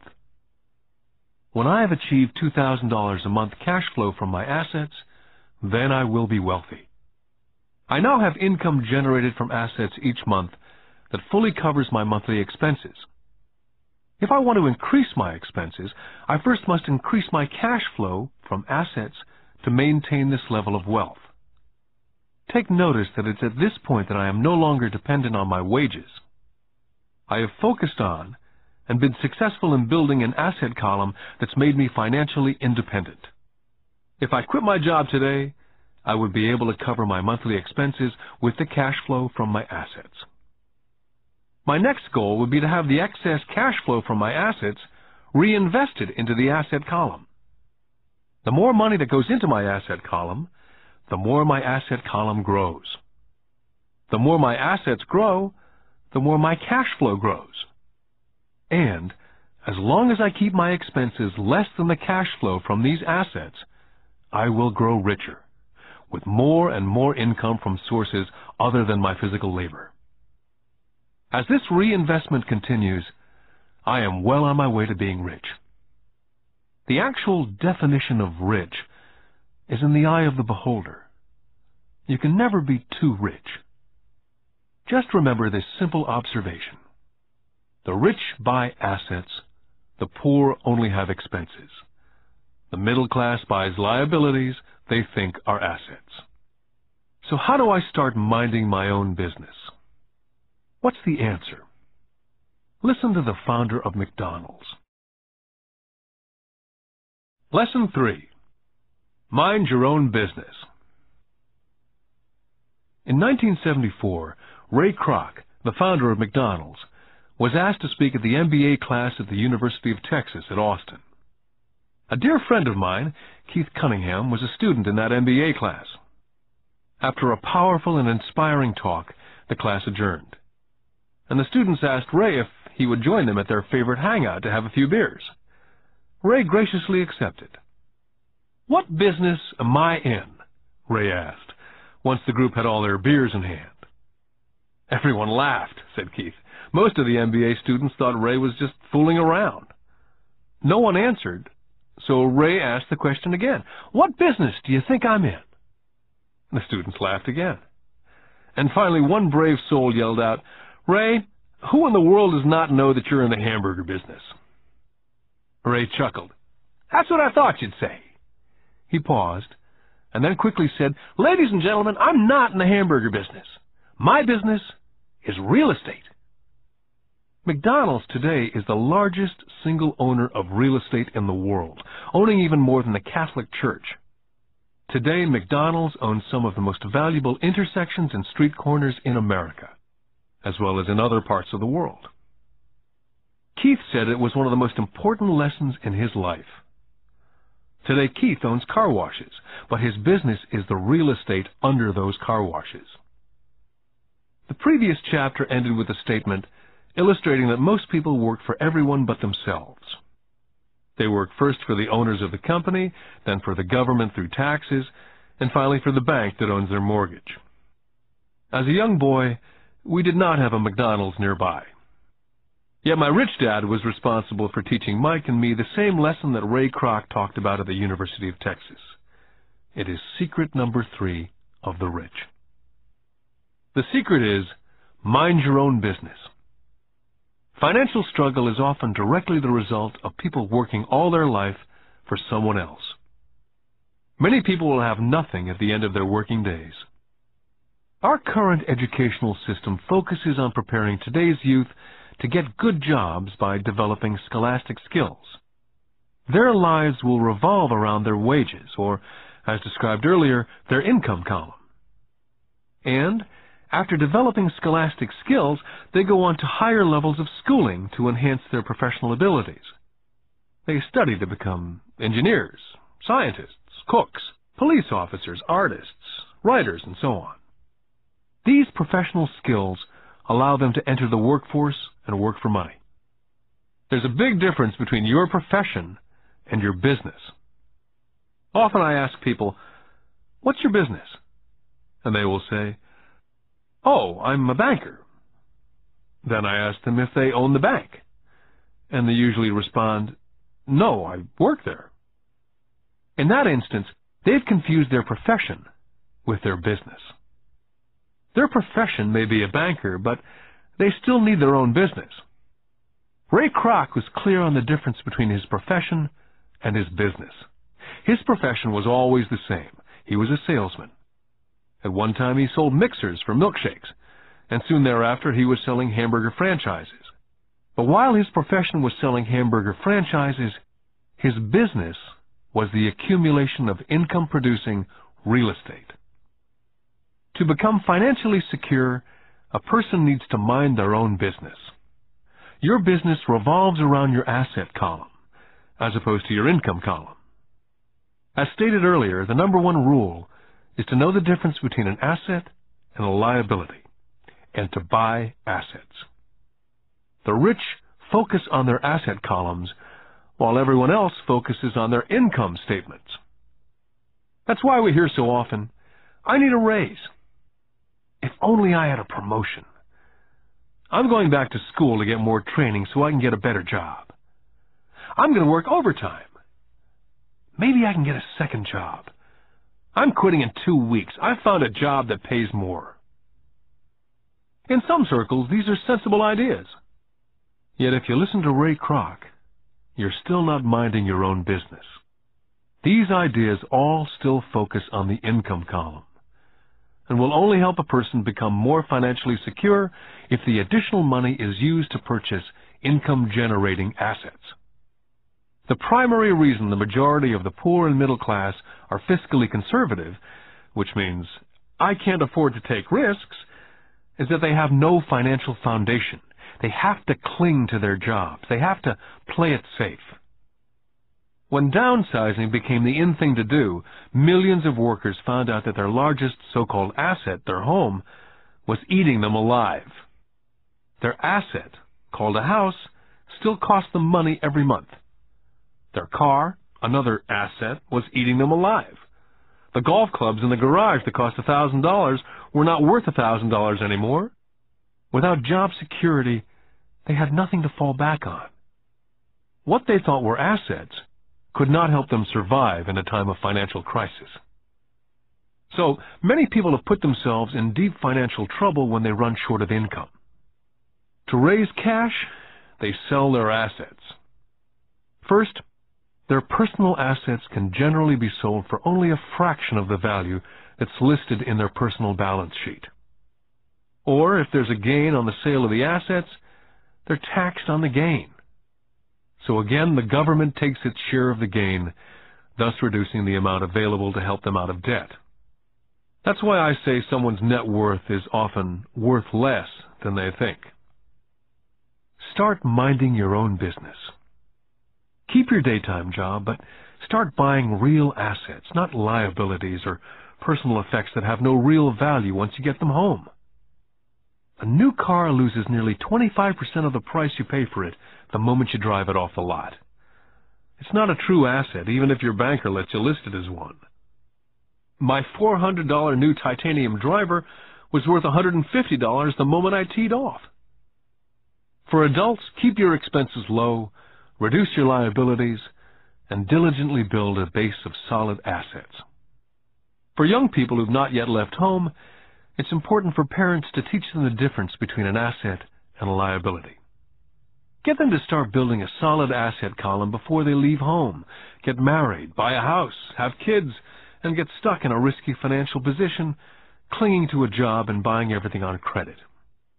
I see so many young couples who get married and trap themselves into a lifestyle that will not let them get out of debt for most of their working years.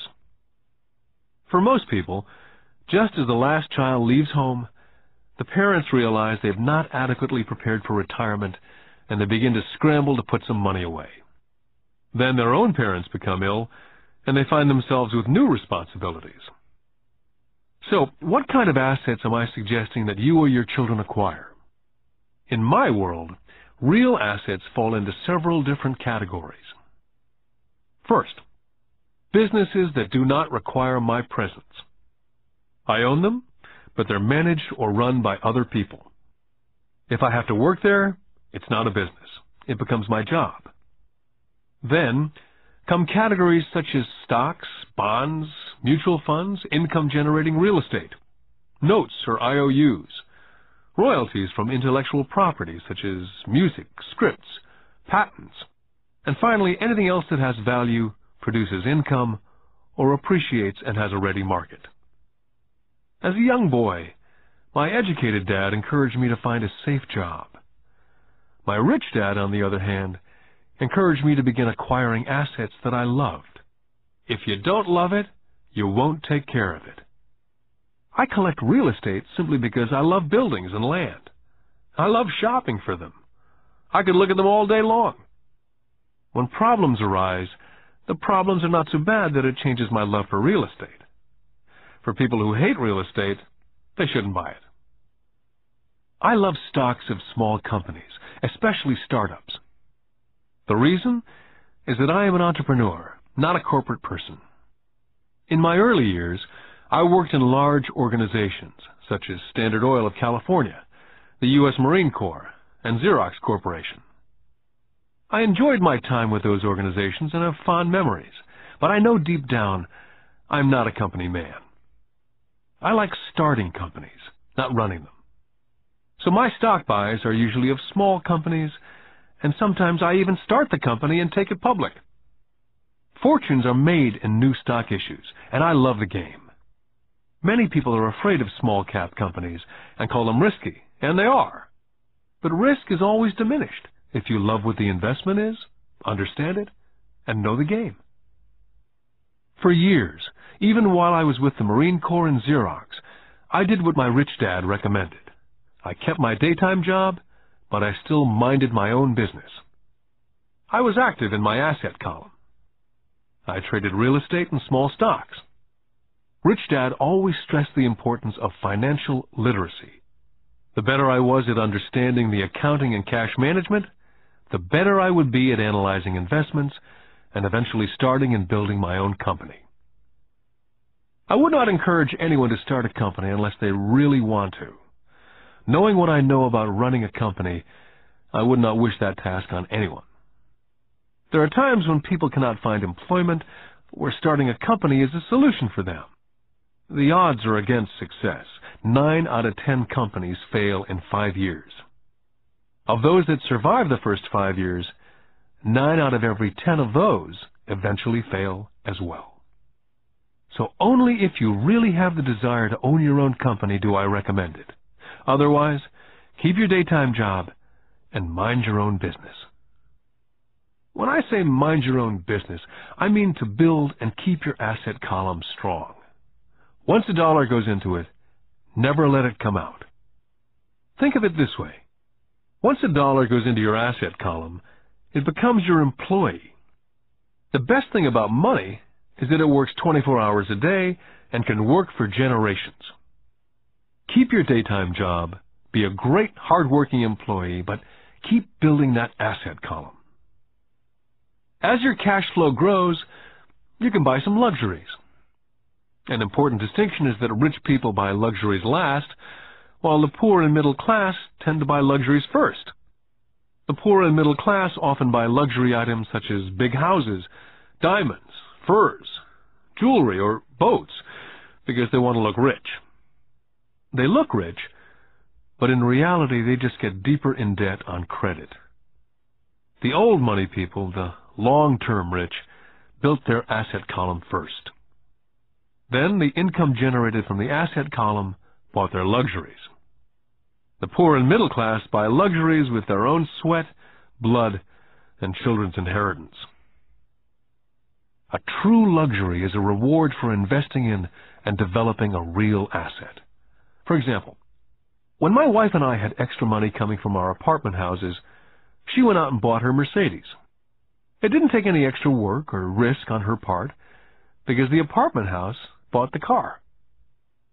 She did, however, have to wait for it for 4 years while the real estate investment portfolio grew and finally began throwing off enough extra cash flow to pay for the car. But the luxury, the Mercedes, was a true reward because she had proved she knew how to grow her asset column. That car now means a lot more to her than simply another pretty car. It means she used her financial intelligence to afford it. What most people do is they impulsively go out and buy a new car or some other luxury on credit. They may feel bored and just want a new toy. Buying a luxury on credit often causes a person to sooner or later actually resent that luxury because the debt on the luxury becomes a financial burden. After you've taken the time and invested in and built your own business, you're now ready to add the magic touch, the biggest secret of the rich. The secret that puts the rich way ahead of the pack. The reward at the end of the road for diligently taking the time to mind your own business. Lesson 4. The history of taxes and the power of corporations. I remember in school being told the story of Robin Hood and his merry men. My school teacher thought it was a wonderful story of a romantic hero, a Kevin Costner type, who robbed from the rich and gave to the poor. My rich dad did not see Robin Hood as a hero. He called Robin Hood a crook. Robin Hood may be long gone, but his followers live on. How often I still hear people say, "Why don't the rich pay for it?" Or, "The rich should pay more in taxes and give it to the poor." It's this idea of Robin Hood, or taking from the rich to give to the poor, that has caused the most pain for the poor and the middle class. The reason the middle class is so heavily taxed is because of the Robin Hood ideal. The real reality is that the rich are not taxed. It's the middle class who pays for the poor, especially the educated upper-income middle class. Again, to understand fully how things happen, we need to look at the historical perspective. We need to look at the history of taxes. Although my highly educated dad was an expert on the history of education, my rich dad fashioned himself as an expert on the history of taxes. Rich Dad explained to Mike and me that in England and America originally, there were no taxes. Occasionally, there were temporary taxes levied in order to pay for wars. The king or the president would put the word out and ask everyone to chip in. Taxes were levied in Britain for the fight against Napoleon from 1799 to 1816. And in America, taxes were levied to pay for the Civil War from 1861 to 1865. In 1874, England made income tax a permanent levy on its citizens. In 1913, an income tax became permanent in the United States with the adoption of the 16th Amendment to the Constitution. What these historical dates fail to reveal is that both of these taxes were initially levied against only the rich. It was this point that Rich Dad wanted Mike and me to understand. He explained that the idea of taxes was made popular and accepted by the majority by telling the poor and the middle class that taxes were created only to punish the rich. This is how the masses voted for the law, and it became constitutionally legal. Although it was intended to punish the rich, in reality it wound up punishing the very people who voted for it, the poor and the middle class. Once government got a taste of money, the appetite grew, said Rich Dad. Your dad and I are exactly opposite. He's a government bureaucrat, and I'm a capitalist. We get paid, and our success is measured on opposite behaviors. He gets paid to spend money and hire people. The more he spends and the more people he hires, the larger his organization becomes. In the government, the larger his organization, the more he's respected. On the other hand, within my organization, the fewer people I hire and the less money I spend, the more I'm respected by my investors. That's why I don't like government people. They have different objectives from most business people. As the government grows, more and more tax dollars will be needed to support it.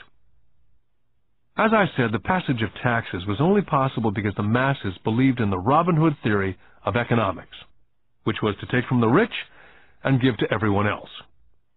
The problem was that the government's appetite for money was so great that taxes soon needed to be levied on the middle class, and from there it kept trickling down. The rich, on the other hand, saw an opportunity. They did not play by the same set of rules. As I've stated, the rich already knew about corporations, which became popular in the days of sailing ships. The rich created the corporation as a vehicle to limit their risk to the assets of each voyage. The rich put their money into a corporation to finance the voyage. The corporation would then hire a crew to sail to the New World to look for treasures. If the ship was lost, the crew lost their lives, but the loss to the rich would be limited only to the money they invested for that particular voyage.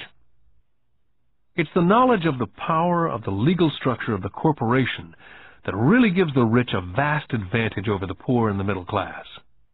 Having two fathers teaching me, one a socialist and the other a capitalist, I quickly began to realize that the philosophy of the capitalist made more financial sense to me. It seemed to me that the socialists ultimately penalized themselves due to their lack of financial education. No matter what the take-from-the-rich crowd came up with, the rich always found a way to outsmart them. That is how taxes were eventually levied on the middle class.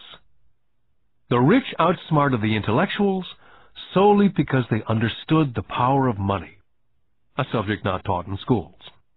How did the rich outsmart the intellectuals? Once the take-from-the-rich tax was passed, cash started flowing into government coffers. Initially, people were happy. Money was handed out to government workers and the rich. It went to government workers in the form of jobs and pensions. It went to the rich via their factories receiving government contracts. The government became a large pool of money, but the problem was the fiscal management of that money. There really is no recirculation. In other words, the government policy, if you were a government bureaucrat, was to avoid having excess money. If you failed to spend your allotted funding, you risked losing it in the next budget. You'd certainly not be recognized for being efficient. Business people, on the other hand, are rewarded for having excess money and are recognized for their efficiency. As this cycle of growing government spending continued, the demand for money increased, and the tax the rich idea was now being adjusted to include lower income levels, down to the very people who voted it in, the poor and the middle class. True capitalists used their financial knowledge to simply find a way to escape.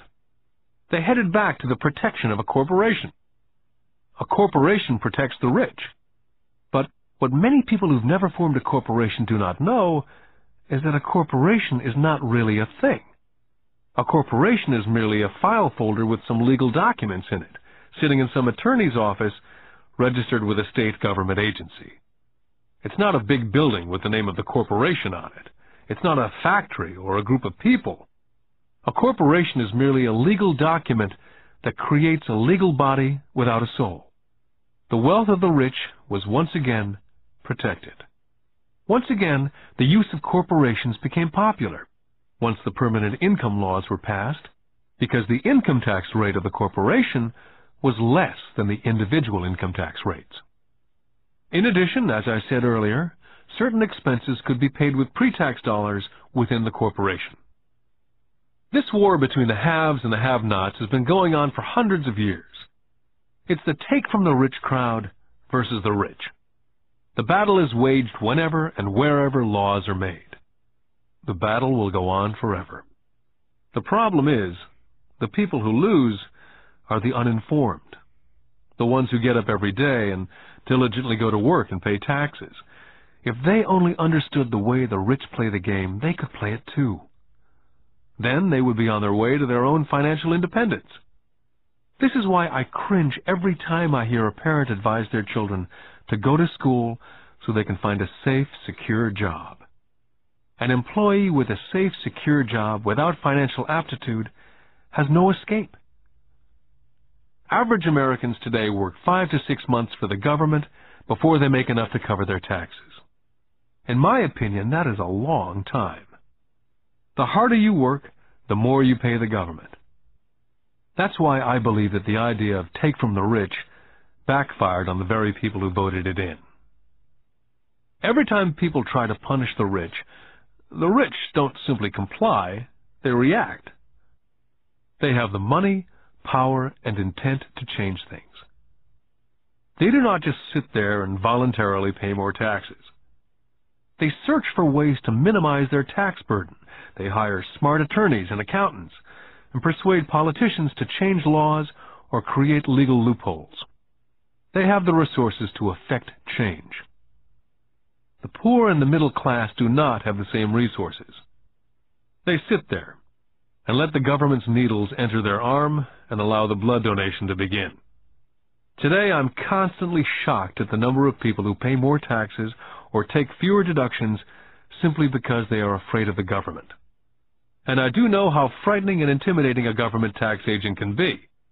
I have had friends who have had their businesses shut down and destroyed, only to find out it was a mistake on the part of the government. I realize all that. But the price of working from January to mid-May is a high price to pay for that intimidation. My poor dad never fought back. My rich dad didn't either. He just played the game smarter, and he did it through corporations, the biggest secret of the rich. My highly educated dad always encouraged me to seek a good job with a strong corporation. He spoke of the virtues of working your way up the corporate ladder. He didn't understand that by relying solely on a paycheck from a corporate employer, I would be a docile cow ready for milking. When I told my rich dad of my father's advice, he only chuckled.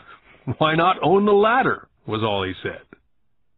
As a young boy, I didn't understand what Rich Dad meant by owning my own corporation. It was an idea that seemed impossible and intimidating. Although I was excited by the idea, my youth would not let me envision the possibility that grown-ups would someday work for a company I would own. The point is, if not for my rich dad, I would have probably followed my educated dad's advice. It was merely the occasional reminder of my rich dad that kept the idea of owning my own corporation alive and kept me on a different path. By the time I was 15 or 16, I knew I was not going to continue down the path my educated dad was recommending. I did not know how I was going to do it, but I was determined not to head in the direction most of my classmates were heading. That decision changed my life. It was not until I was in my mid-20s that my rich dad's advice began to make more sense. I was just out of the Marine Corps and working for Xerox. I was making a lot of money, but every time I looked at my paycheck, I was always disappointed. The deductions were so large, and the more I worked, the greater the deductions.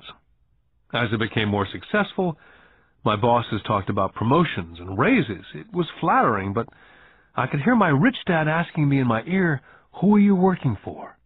Who are you making rich?"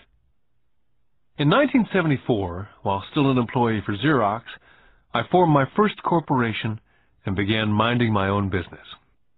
There were already a few assets in my asset column, but now I was determined to focus on making it bigger.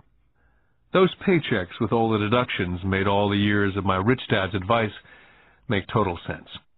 I could see the future if I followed my educated dad's advice.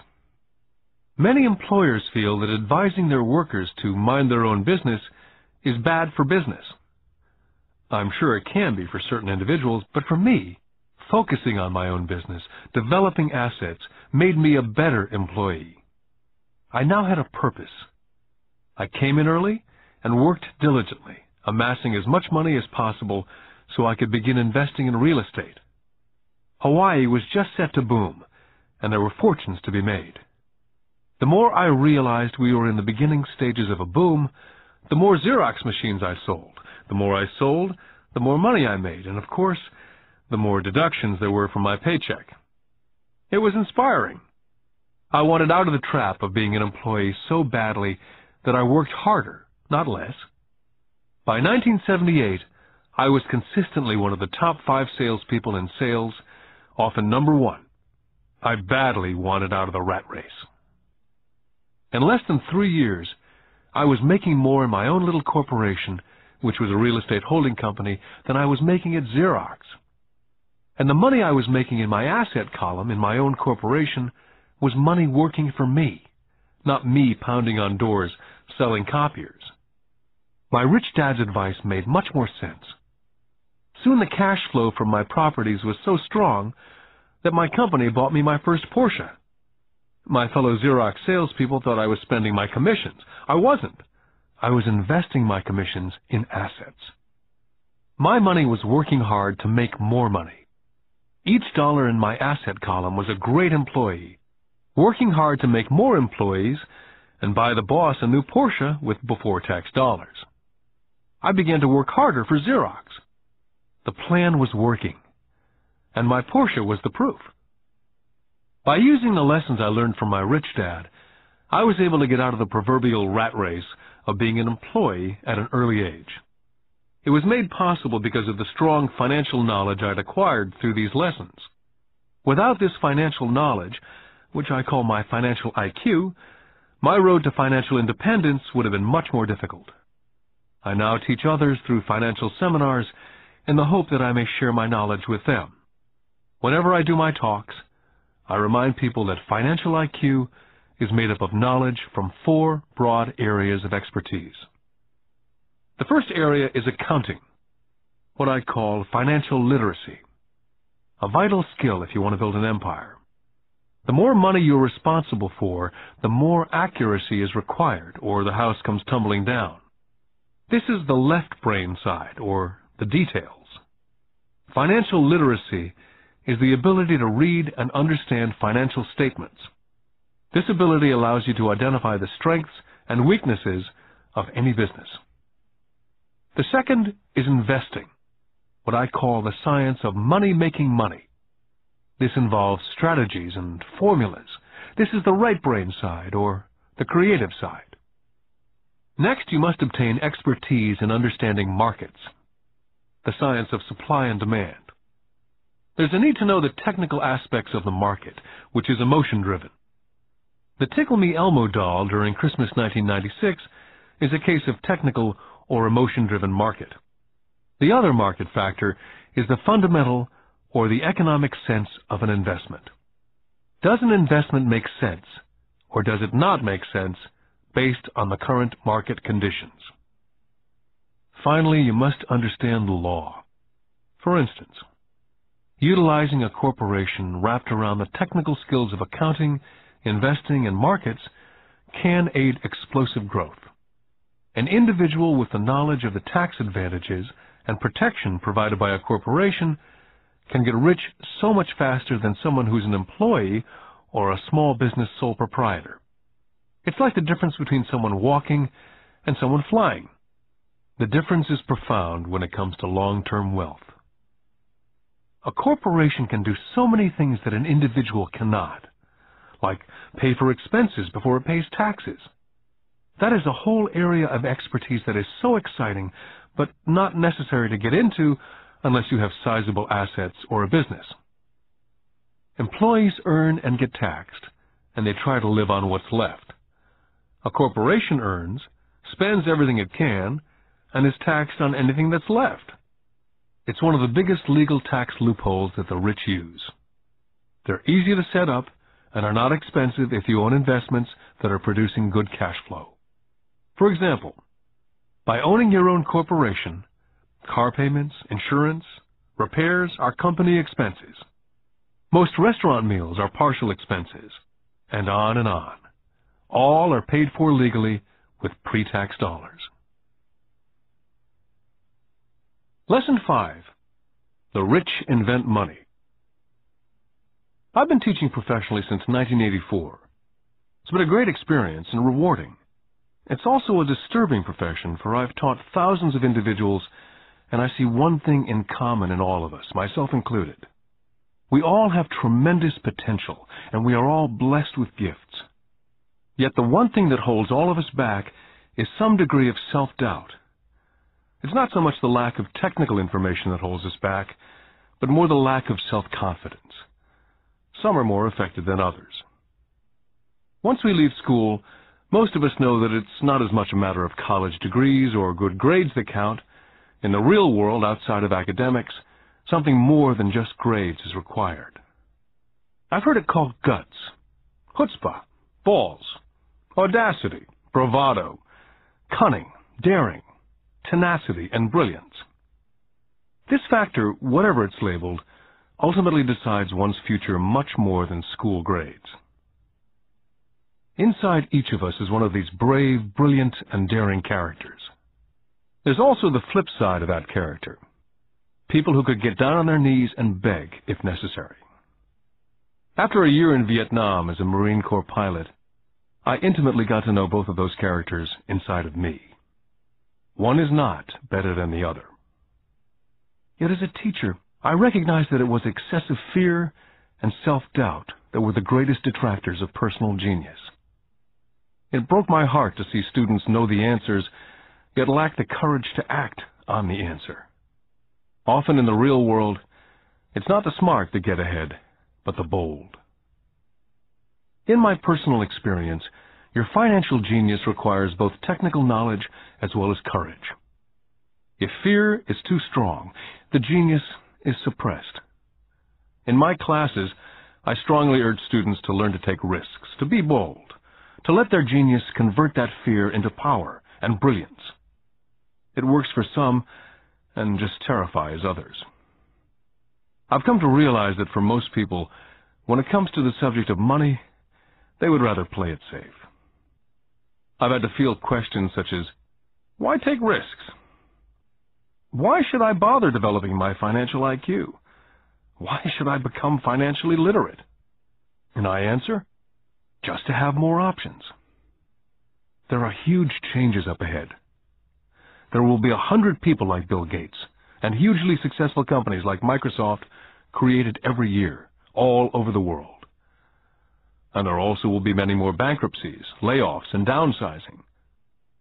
So why bother developing your financial IQ? Because if you do, you will prosper greatly. And if you don't, this period of time will be a frightening one. Land was wealth 300 years ago. So the person who owned the land owned the wealth. Then it was factories and production. And America rose to dominance. The industrialist owned the wealth. Today, it's information. And the person who has the most timely information owns the wealth. The problem is, information flies all around the world at the speed of light. The new wealth cannot be contained by boundaries and borders as lands and factories were. The changes will be faster and more dramatic. There will be a dramatic increase in the number of new multimillionaires. There also will be those who are left behind. Today I find so many people struggling, often working harder, simply because they cling to old ideas. They want things to be the way they were. They resist change. I know people who are losing their jobs or their houses, and they blame technology or the economy or their boss. Sadly, they fail to realize that they might be the problem. Old ideas are their biggest liability. It's a liability simply because they fail to realize that while that idea or way of doing something was an asset yesterday, yesterday is gone. One afternoon I was teaching investing using a game I'd invented, cash flow, as a teaching tool. A friend had brought someone along to attend the class. This friend of a friend was recently divorced, had been badly burned in the divorce settlement, and was now searching for some answers. Her friend thought the class might help. The game was designed to help people learn how money works. In playing the game, they learn about the interaction of the income statement with the balance sheet.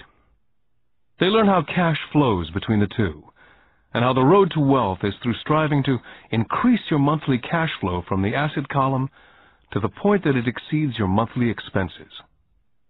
Once you accomplish this, you're able to get out of the rat race and onto the fast track. As I've said, some people hate the game, some love it, and others miss the point. This woman missed a valuable opportunity to learn something. In the opening round, she drew a doodad card with the boat on it. At first she was happy. Oh, I've got the boat! Then, as her friend tried to explain how the numbers worked on her income statement and balance sheet, she got frustrated because she had never liked math. The rest of her table waited while her friend continued explaining the relationship between the income statement, balance sheet, and monthly cash flow. Suddenly, when she realized how the numbers worked, it dawned on her that her boat was eating her alive. Later on in the game, she was also downsized and had a child. It was a horrible game for her. After the class, her friend came by and told me that she was upset. She'd come to the class to learn about investing and did not like the idea that it took so long to play a silly game. Her friend attempted to tell her to look within herself, to see if it reflected on herself in any way. With that suggestion, the woman demanded her money back. She said that the very idea that a game could be a reflection of her was ridiculous. Her money was promptly refunded, and she left. Since 1984, I have made millions simply by doing what the school system does not. In school, most teachers lecture. I hated lectures as a student. I was soon bored, and my mind would drift. In 1984, I began teaching via games and simulations. I always encouraged adult students to look at games as reflecting back to what they know and what they needed to learn. Most importantly, a game reflects back on one's behavior. It's an instant feedback system. Instead of the teacher lecturing you, the game is feeding back a personalized lecture, custom-made just for you. The friend of the woman who left later called to give me an update. She said her friend was fine and had calmed down. In her cooling-off period, she could see some relationships between the game and her life. Just like a board game, the world is always providing us with instant feedback. We could learn a lot if we tuned in more. One day, not long ago, I complained to my wife that the cleaners must have shrunk my pants. My wife gently smiled and poked me in the stomach to inform me that the pants had not shrunk. Something else had expanded. Me. The game Cash Flow was designed to give every player personal feedback. The purpose is to give you options. If you draw the boat card and it puts you into debt, the question is, now what can you do? How many different financial options can you come up with? That's the purpose of the game. To teach players to think and create new and various financial options. I've watched this game played by more than 1,000 people. The people who get out of the rat race in the game the quickest are the people who understand numbers and have creative financial minds. They recognize different financial options. People who take the longest are people who aren't familiar with numbers and often do not understand the power of investing. Rich people are often creative and take calculated risks. There have been people playing Cash Flow who gain lots of money in the game, but they don't know what to do with it. Most of them have not been financially successful in real life either. Everyone else seems to be getting ahead of them, even though they have money. And that's true in real life. There are a lot of people who have a lot of money and do not get ahead financially. Limiting your options is the same as hanging on to old ideas. I have a friend from high school who now works at 3 jobs. 20 years ago, he was the richest of all my classmates. When the local sugar plantation closed, the company he worked for went down with the plantation. In his mind, he had the one option, and that was the old option: work hard. The problem was, he couldn't find an equivalent job that recognized his seniority in the old company. As a result, he's overqualified for the jobs he currently has, so his salary is lower. He now works 3 jobs to earn enough to survive. I've watched people playing Cash Flow complaining that the right opportunity cards are not coming their way, so they sit there. I know people who do that in real life. They wait for the right opportunity. I've watched people get the right opportunity card and then not have enough money. Then they complain they would have gotten out of the rat race if they'd had more money. So they sit there.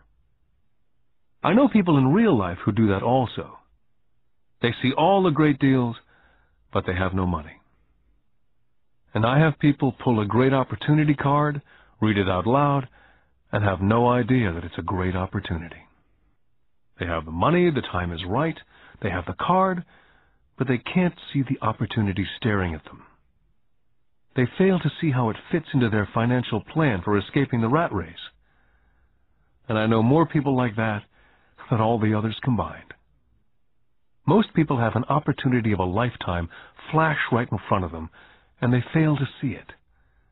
A year later, They find out about it after everyone else got rich. Financial intelligence is simply having more options. If the opportunities aren't coming your way, what else can you do to improve your financial position? If an opportunity lands in your lap and you have no money and the bank won't talk to you, what else can you do to get the opportunity to work in your favor? If your hunch is wrong and what you've been counting on doesn't happen, how can you turn a lemon into millions? That is financial intelligence.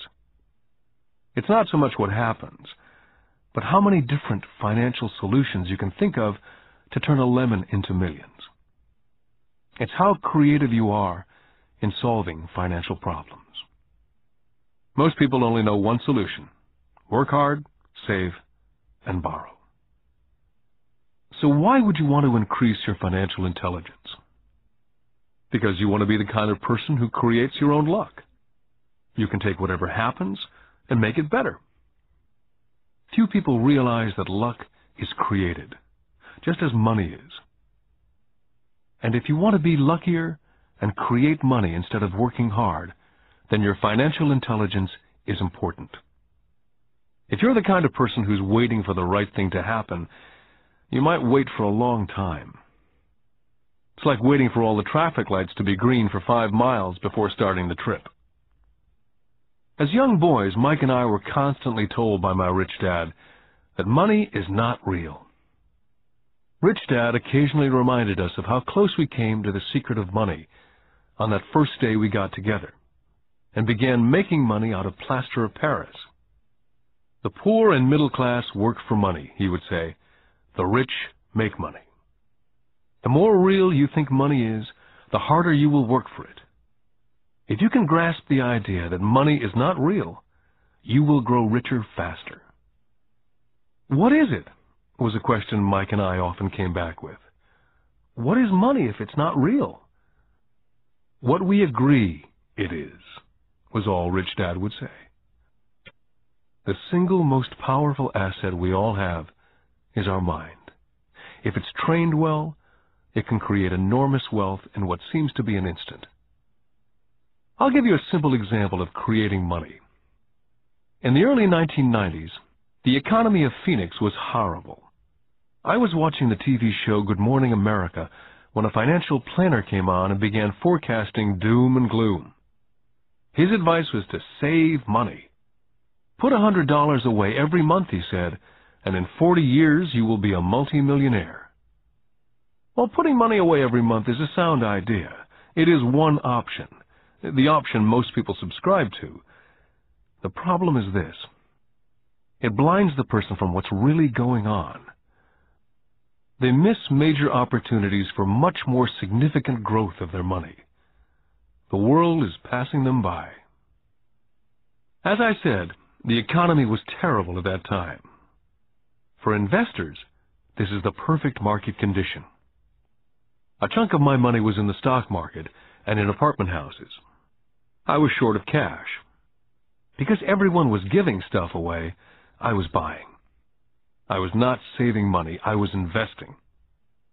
My wife and I had more than $1 million in cash working in a market that was rising fast. It was the best opportunity to invest. The economy was terrible.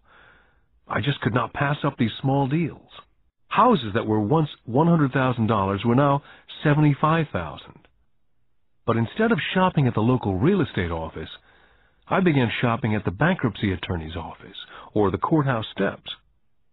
In these shopping places, a $75,000 house could sometimes be bought for $20,000 or less. For $2,000, which was loaned to me from a friend for 90 days for $200, I gave an attorney a cashier's check as a down payment. While the acquisition was being processed, I ran an ad in the paper advertising a $75,000 house for only $60,000 and no money down. The phone rang hard and heavy. Prospective buyers were screened, and once the property was legally mine, all the prospective buyers were allowed to look at the house. It was a feeding frenzy. The house sold in a few minutes. I asked for a $2,500 processing fee, which they gladly handed over, and the escrow and title company took over from there. I returned the $2,000 to my friend with an additional $200. He was happy, the home buyer was happy, the attorney was happy, and I was happy. I'd sold a house for $60,000 that cost me $20,000. The $40,000 was created from money in my asset column in the form of a promissory note from the buyer. Total working time, 5 hours. During this depressed market, my wife and I were able to do 6 of these simple transactions in our spare time. While the bulk of our money was in larger properties in the stock market, we were able to create more than $190,000 in assets, notes at 10% interest, in those 6 buy, create, and sell transactions. That comes to approximately $19,000 a year income, much of it sheltered through our private corporation. Much of that $19,000 a year goes to pay for our company cars, gas, trips, insurance, dinners with clients, and other things. By the time the government gets a chance to tax that income, it's been spent on legally allowed pre-tax expenses. This was a simple example of how money is invented, created, and protected using financial intelligence. Ask yourself how long it would take to save $190,000.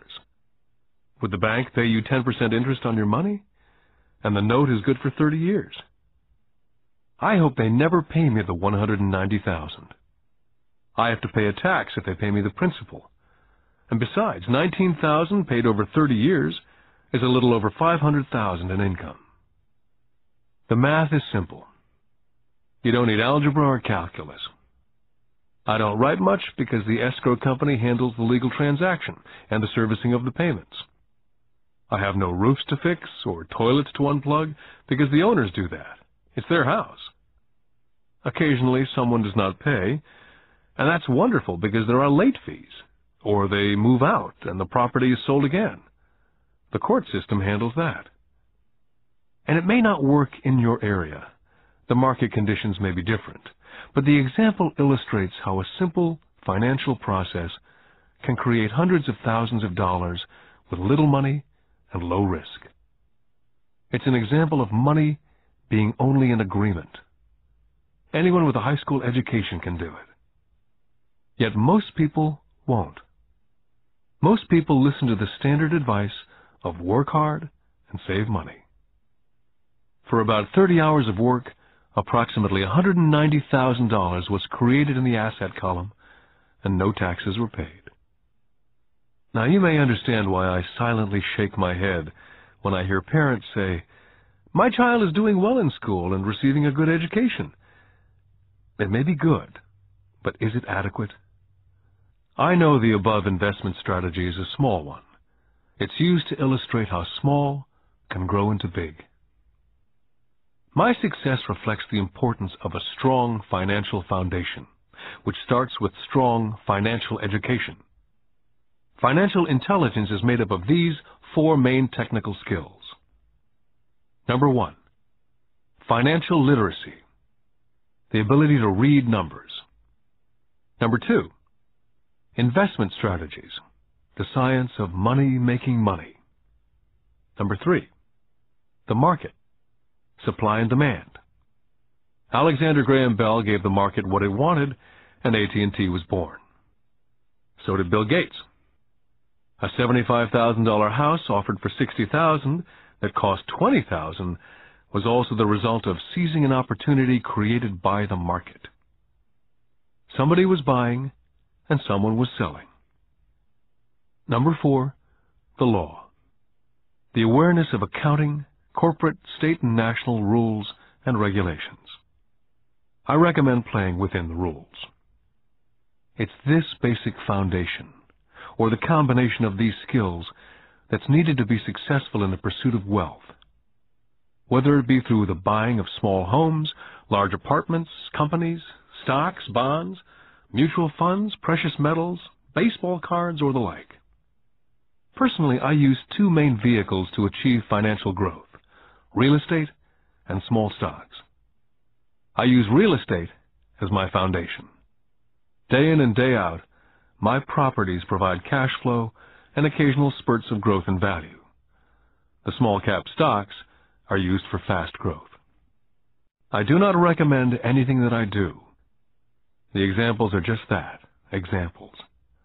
If the opportunity is too complex, and I do not understand the investment, I don't do it. Simple math and common sense is all that's needed to do well financially.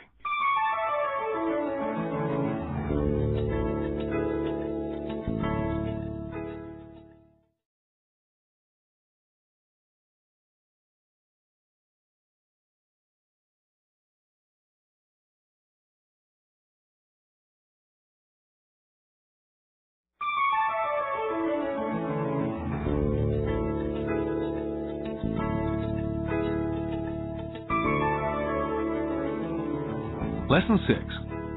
Work to learn. Don't work for money. In 1995, I granted an interview with a newspaper in Singapore. The young female reporter was on time, and the interview got underway immediately.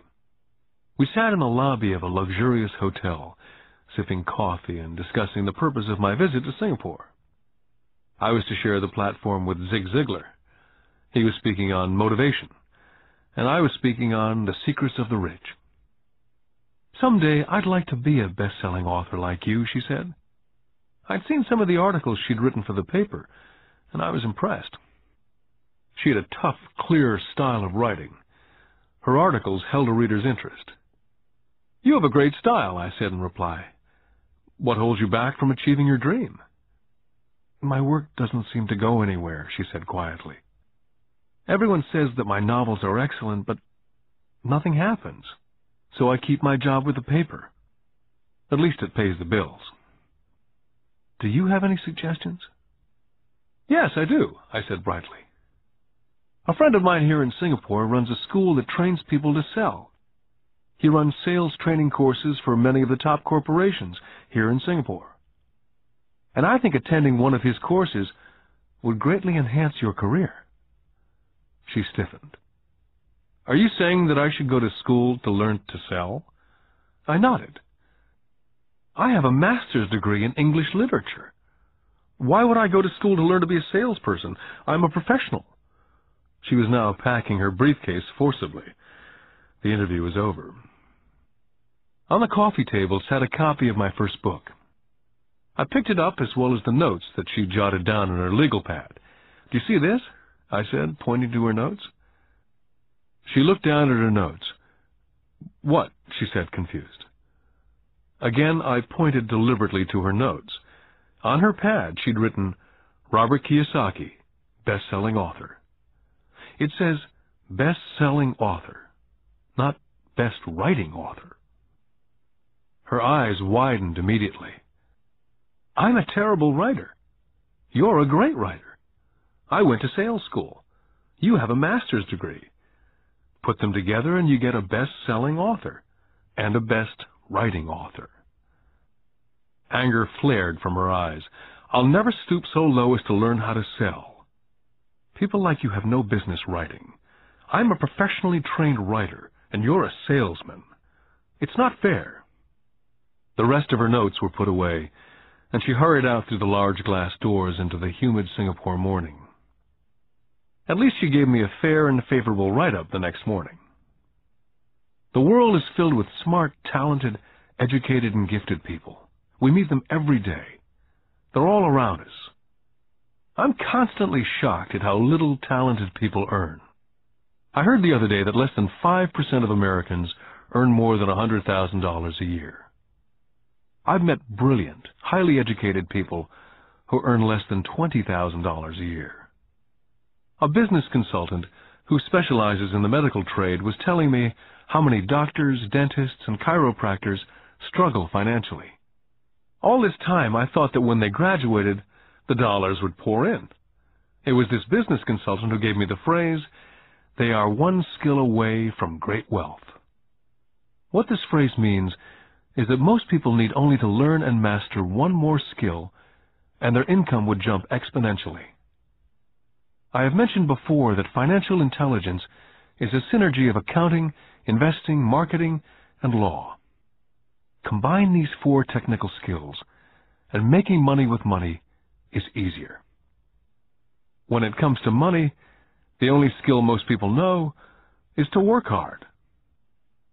The classic example of a synergy of skills was that young writer for the newspaper.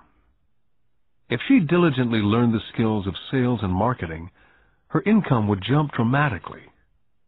If I were her, I would take some courses in advertising copywriting as well as sales. Then instead of working at the newspaper, I would seek a job at an advertising agency. Even if it were a cut in pay, she'd learn how to communicate in shortcuts that are used in successful advertising. She also would spend time learning public relations, an important skill. She would learn how to get millions in free publicity. Then at night and on weekends, she could be writing her great novel. When it was finished, she'd be better able to sell her book. Then in a short while, she could be a best-selling author. When I graduated from the U.S. Merchant Marine Academy in 1969, my educated dad was happy. Standard Oil of California had hired me for its oil tanker fleet. I was a third mate, and the pay was low compared with my classmates, but it was okay for a first real job after college. My starting pay was about $42,000 a year, including overtime, and I only had to work for 7 months. I had 5 months of vacation. If I'd wanted to, I could have taken the run to Vietnam with a subsidiary shipping company and easily doubled my pay instead of taking the 5 months vacation. I had a great career ahead of me, yet I resigned after 6 months with the company and joined the Marine Corps to learn how to fly. My educated dad was devastated. Rich Dad congratulated me. In school and in the workplace, the popular opinion is the idea of specialization. That is, in order to make more money or get promoted, you need to specialize. That is why medical doctors immediately begin to seek a specialty, such as orthopedics or pediatrics. The same is true for accountants, architects, lawyers, pilots, and others. My educated dad believed in the same dogma. That's why he was thrilled when he eventually achieved his doctorate. He often admitted that schools reward people who study more and more about less and less. Rich Dad encouraged me to do exactly the opposite. You want to know a little about a lot, was his suggestion. That's why for years I worked in different areas of his companies. For a while I worked in his accounting department. Although I would probably never have been an accountant, he wanted me to learn via osmosis.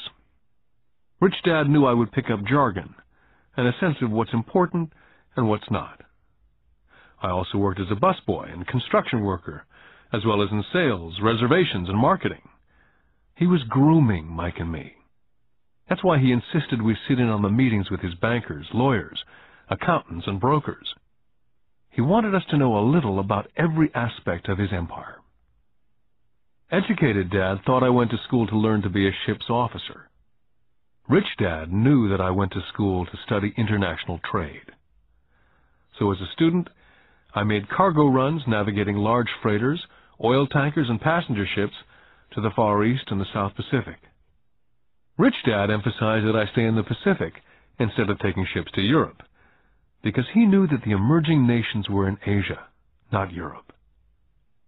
While most of my classmates, including Mike, were partying at their fraternity houses, I was studying trade, people, business styles and cultures in Japan, Taiwan, Thailand, Singapore, Hong Kong, Vietnam, Korea, Tahiti, Samoa, and the Philippines.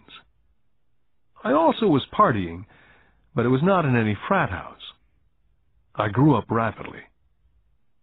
Educated Dad could not understand why I decided to quit and join the Marine Corps. I told him I wanted to learn to fly, but really I wanted to learn to lead troops. Rich Dad explained to me that the hardest part of running a company is managing people. He'd spent 3 years in the Army. My educated dad was draft exempt. Rich Dad told me of the value of learning to lead men into dangerous situations. Leadership is what you need to learn next, he said. If you're not a good leader, you'll get shot in the back, just like they do in business. Returning from Vietnam in 1973, I resigned my commission, even though I loved flying.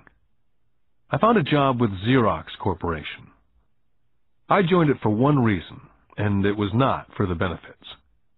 I was a shy person, and the thought of selling was the most frightening subject in the world. Xerox is one of the best sales training programs in America. Rich Dad was proud of me. My educated dad was ashamed. Being an intellectual, he thought that salespeople were below him. I worked with Xerox for 4 years, until I overcame my fear of knocking on doors and being rejected.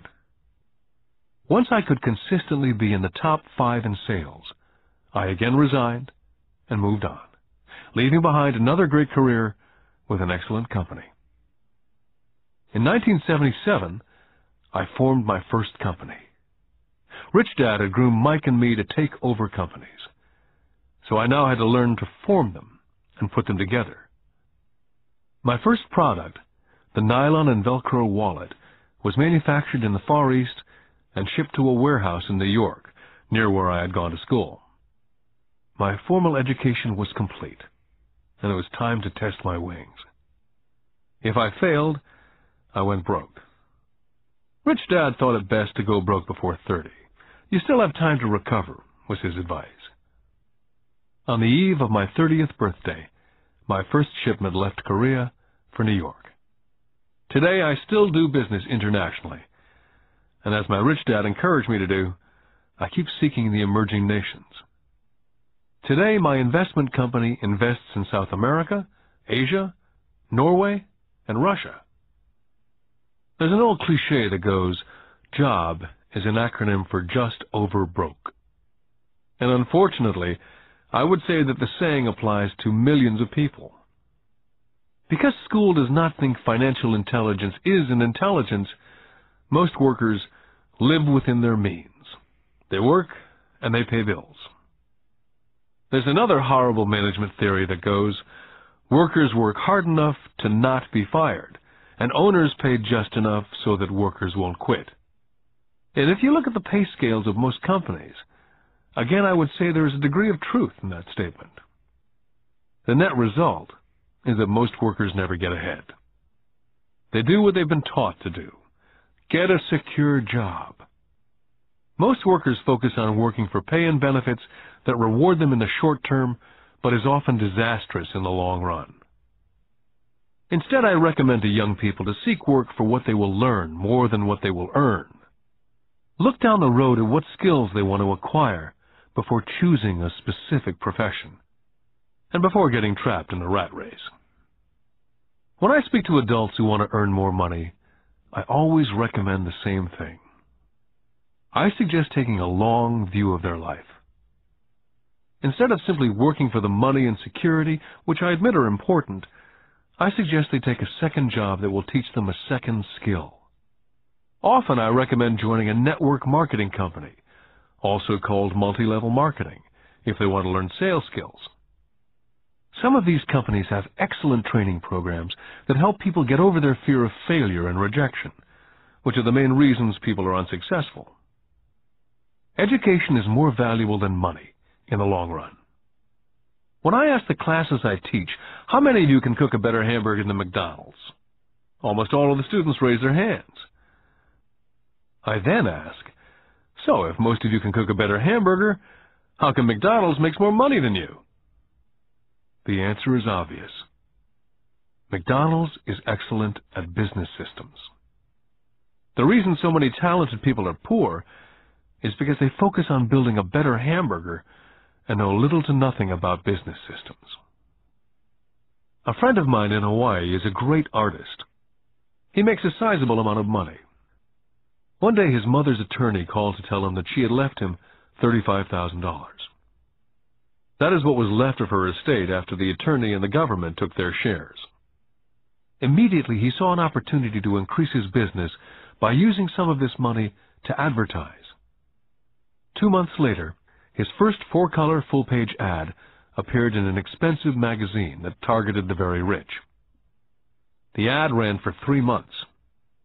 He received no replies from the ad, and all of his inheritance is now gone.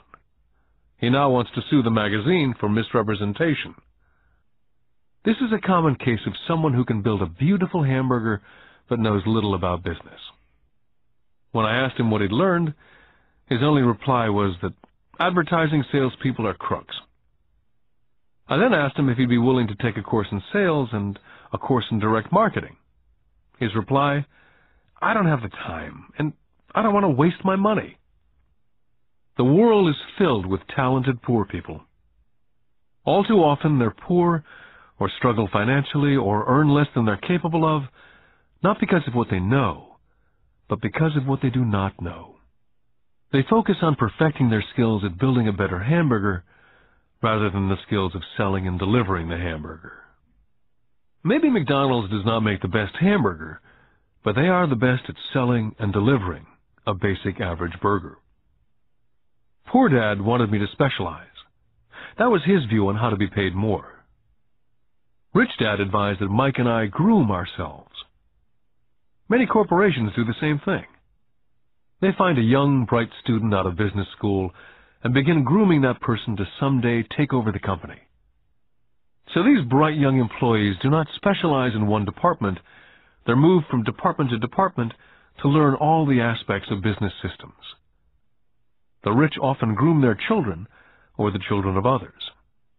By doing so, their children gain an overall knowledge of the operations of the business and how the various departments interrelate.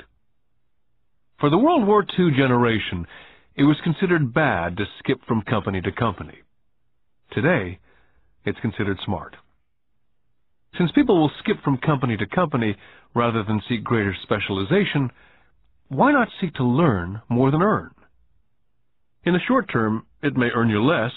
In the long term, it will pay off in large dividends. The main management skills needed for success are the management of cash flow, the management of systems, including yourself and time with family, and the management of people. The most important specialized skills are sales and understanding marketing. It's the ability to sell, therefore to communicate to another human being, be it a customer, employee, boss, spouse, or child, that is the base skill of personal success. It is communication skills such as writing, speaking, and negotiating that are crucial to a life of success. It's a skill that I work on constantly, attending courses or buying educational tapes to expand my knowledge. Rich Dad encouraged Mike and me to know a little about a lot. He encouraged us to work with people smarter than we were, and to bring smart people together to work as a team. Today it would be called a synergy of professional specialties. Today I meet ex-school teachers earning hundreds of thousands of dollars a year. They earn that much because they have specialized skills in their field, as well as other skills. They can teach as well as sell and market. I know of no other skills to be more important than selling as well as marketing. The skills of selling and marketing are difficult for most people, primarily due to their fear of rejection. The better you are at communicating, negotiating, and handling your fear of rejection, the easier life is. Just as I advise that newspaper writer who wanted to become a best-selling author, I advise anyone else today.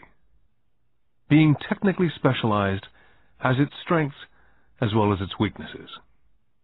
I have friends who are geniuses, but they cannot communicate effectively with other human beings. And as a result, their earnings are pitiful. I advise them to just spend a year learning to sell. And even if they earn nothing, their communication skills will improve. And that is priceless. Getting started. I wish I could say acquiring wealth was easy for me, but it wasn't. So in response to the question, how do I start, I offer the thought process I go through on a day-by-day basis. It really is easy to find great deals. I promise you that. It's just like riding a bike. After a little wobbling, it's a piece of cake. But when it comes to money, it's the determination to get through the wobbling that's a personal thing. To find million-dollar deals of a lifetime requires us to call on our financial genius. I believe that each of us has a financial genius within us. The problem is, our financial genius lies asleep, waiting to be called upon. It lies asleep because our culture has educated us into believing that the love of money is the root of all evil. It's encouraged us to learn a profession so we can work for money, but failed to teach us how to have money work for us. It taught us not to worry about our financial future. Our company or the government would take care of us when our working days are over.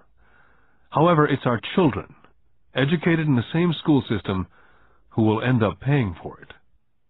The message is still to work hard, earn money, and spend it. And when we run short, we can always borrow more.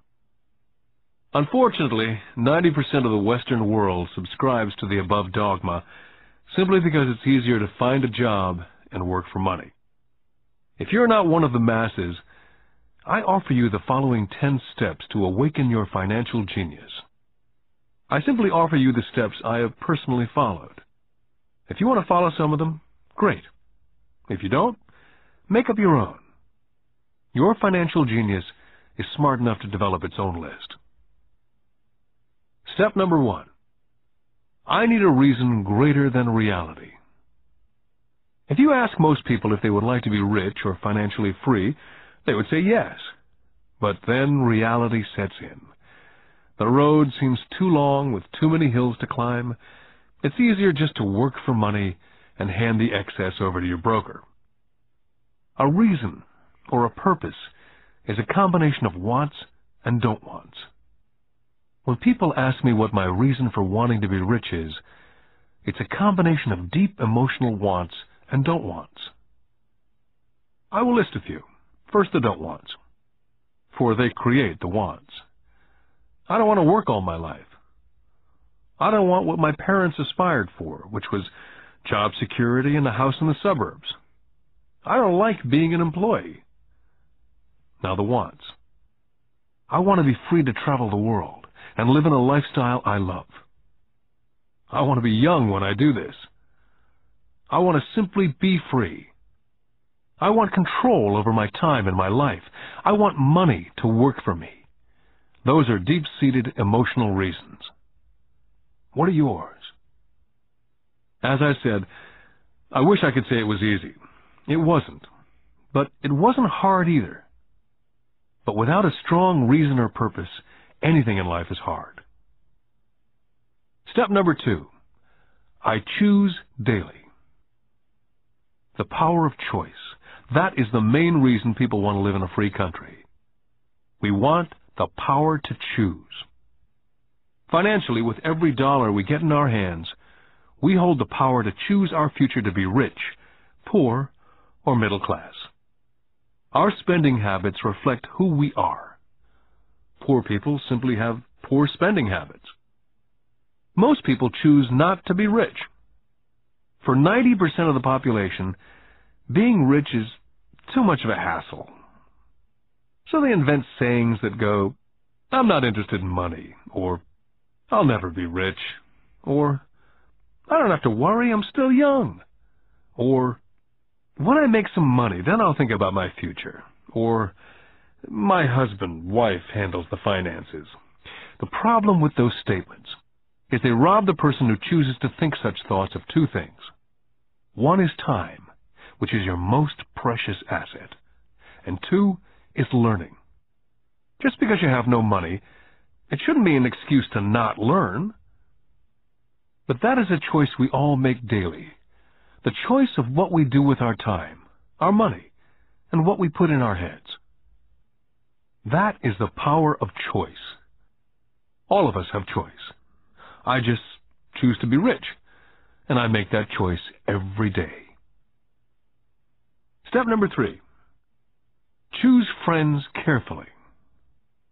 First of all, I do not choose my friends by their financial statements. I have friends who have actually taken the vow of poverty, as well as friends who earn millions every year. The point is, I learn from all of them, and I consciously make the effort to learn from them. But there's one distinction that I'd like to point out. I've noticed that my friends with money talk about money, and I do not mean brag. They're interested in the subject. So I learned from them, and they learned from me. My friends whom I know are in dire straits financially do not like talking about money, business, or investing. They often think it rude. So I also learn from my friends who struggle financially. I find out what not to do. Step number 4. Master a formula and then learn a new one. In order to make bread, every baker follows a recipe, even if it's only held in their head. The same is true for making money. That's why money is often called dough. When it comes to money, the masses generally have one basic formula they learned in school, and that is work for money. The formula I see that is predominant in the world is that every day millions of people get up and go to work, earn money, pay bills, balance checkbooks, buy some mutual funds, and go back to work. That is the basic formula or recipe. If you're tired of what you're doing or you're not making enough, it's simply a case of changing the formula via which you make money. Years ago, when I was 26, I took a weekend class called How to Buy Real Estate Foreclosures. I learned a formula. The next trick was to have the discipline to actually put into action what I had learned. That is where most people stop. For 3 years while working for Xerox, I spent my spare time learning to master the art of buying foreclosures. I've made several $1 million using that formula, but today it's too slow, and too many other people are doing it. So after I mastered that formula, I went in search of other formulas. For many of the classes, I did not use the information I learned directly, but I always learned something new. Step number 5. Pay yourself first. The power of self-discipline. If you cannot get control of yourself, do not try to get rich. You might first want to join the Marine Corps or some religious order so you can get control of yourself. It makes no sense to invest, make money, and blow it. It's the lack of self-discipline that causes most lottery winners to go broke soon after winning millions. It's the lack of self-discipline that causes people who get a raise to immediately go out and buy a new car or take a cruise. It's difficult to say which of the 10 steps is the most important, but of all the steps, this step is probably the most difficult to master if it's not already a part of your makeup. I would venture to say that it's the lack of personal self-discipline that is the #1 delineating factor between the rich, poor, and middle class. I do not take the saying, pay yourself first, lightly. The Richest Man in Babylon by George Clason is where the statement, pay yourself first, comes from. Millions of copies have been sold. But while millions of people freely repeat that powerful statement, few follow the advice. For those who do follow it, their financial statement, income statement, and balance sheet shows income flowing into assets and assets supplying income. Each month, these people allocate money to their asset column before they pay their monthly expenses. Although millions of people have read Clason's book and understand the words pay yourself first, in reality they pay themselves last. Now I can hear the howls from those of you who sincerely believe in paying your bills first. And I can hear all the responsible people who pay their bills on time. I'm not saying be irresponsible and not pay your bills. All I'm saying is do what the program says, which is pay yourself first. The reason I don't have high credit card debt and doodad debt is because I want to pay myself first. Although I pay my bills last, I am financially astute enough to not get into a tough financial situation. To ensure paying yourself first, don't get into large debt positions that you have to pay for. Keep your expenses low. Build up assets first. Then, buy the big house or a nice car. Being stuck in the rat race is not intelligent. And when you come up short, let the pressure build and don't dip into your savings or investments. Use the pressure to inspire your financial genius to come up with new ways of making more money and then pay your bills. you will have increased your ability to make more money as well as your financial intelligence. Step number 6. Pay your brokers well. I often see people posting a sign in front of their house that says, "For sale by owner." Or I see on TV today many people claiming to be discount brokers. My rich dad taught me to take the opposite tack. He believed in paying professionals well, and I have adopted that policy also. Today I have expensive attorneys, accountants, real estate brokers, and stockbrokers. Why? Because if, and I do mean if, the people are professionals, their services should make you money. And the more money they make, the more money I make. We live in an information age. Information is priceless. A good broker should provide you with information as well as take the time to educate you as to its meaning. Step number 7. Be an Indian giver. This is the power of getting something for nothing. When the first white settlers came to America, they were taken aback by a cultural practice some American Indians had. For example, if a settler was cold, the Indian would give the person a blanket. Mistaking it for a gift, the settler was often offended when the Indian asked for it back. The Indians also got upset when they realized the settlers did not want to give it back. That is where the term Indian giver came from.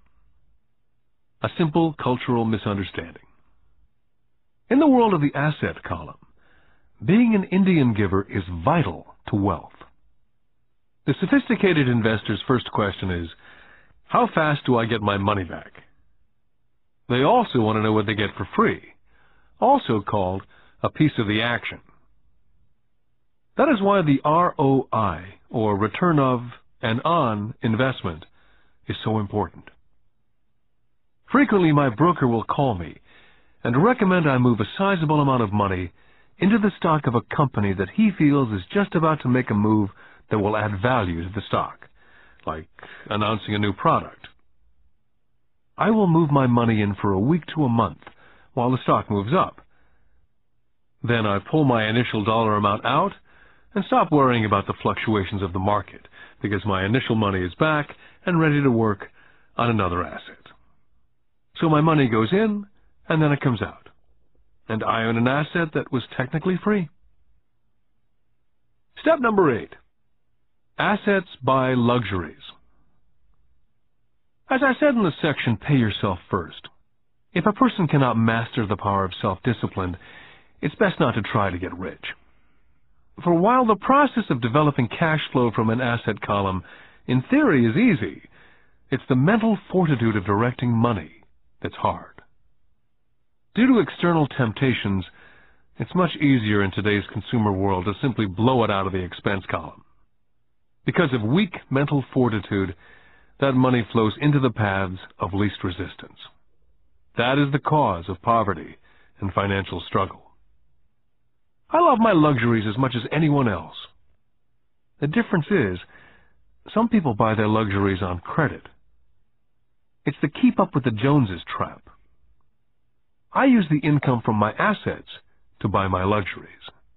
When I wanted to buy a Porsche, the easy road would have been to call my banker and get a loan. Instead of choosing to focus in the liability column, I chose to focus in the asset column. As a habit, I use my desire to consume to inspire and motivate my financial genius to invest. Too often today, we focus on borrowing money to get the things we want, instead of focusing on creating money. One is easier in the short term, but harder in the long term. It's a bad habit that we as individuals and as a nation have gotten into. Remember, the easy road often becomes hard, and the hard road often becomes easy. The earlier you can train yourself and those you love to be masters of money, the better.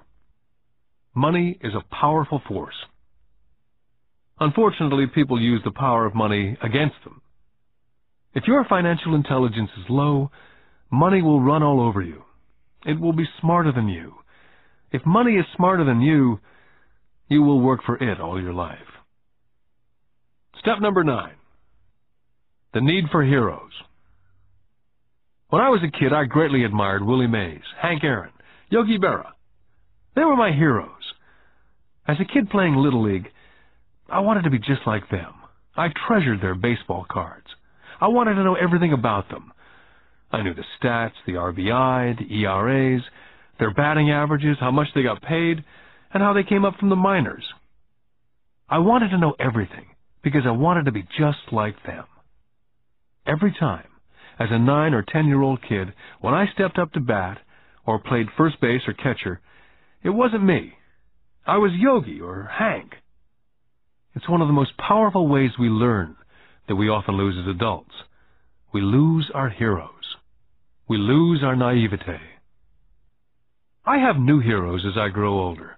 I have golf heroes such as Peter Jacobsen, Fred Couples, and Tiger Woods. I copy their swings and do my best to read everything I can about them. I also have heroes such as Donald Trump, Warren Buffett, Peter Lynch, George Soros, and Jim Rogers. In my older years, I know their stats, just like I knew the ERAs and RBI of my baseball heroes. I follow what Warren Buffett invests in and read anything I can about his point of view on the market. I read Peter Lynch's book to understand how he chooses stocks.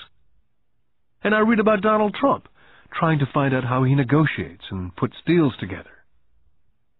Just as I was not me when I was up to bat, when I'm in the market or I'm negotiating a deal, I am subconsciously acting with the bravado of Trump.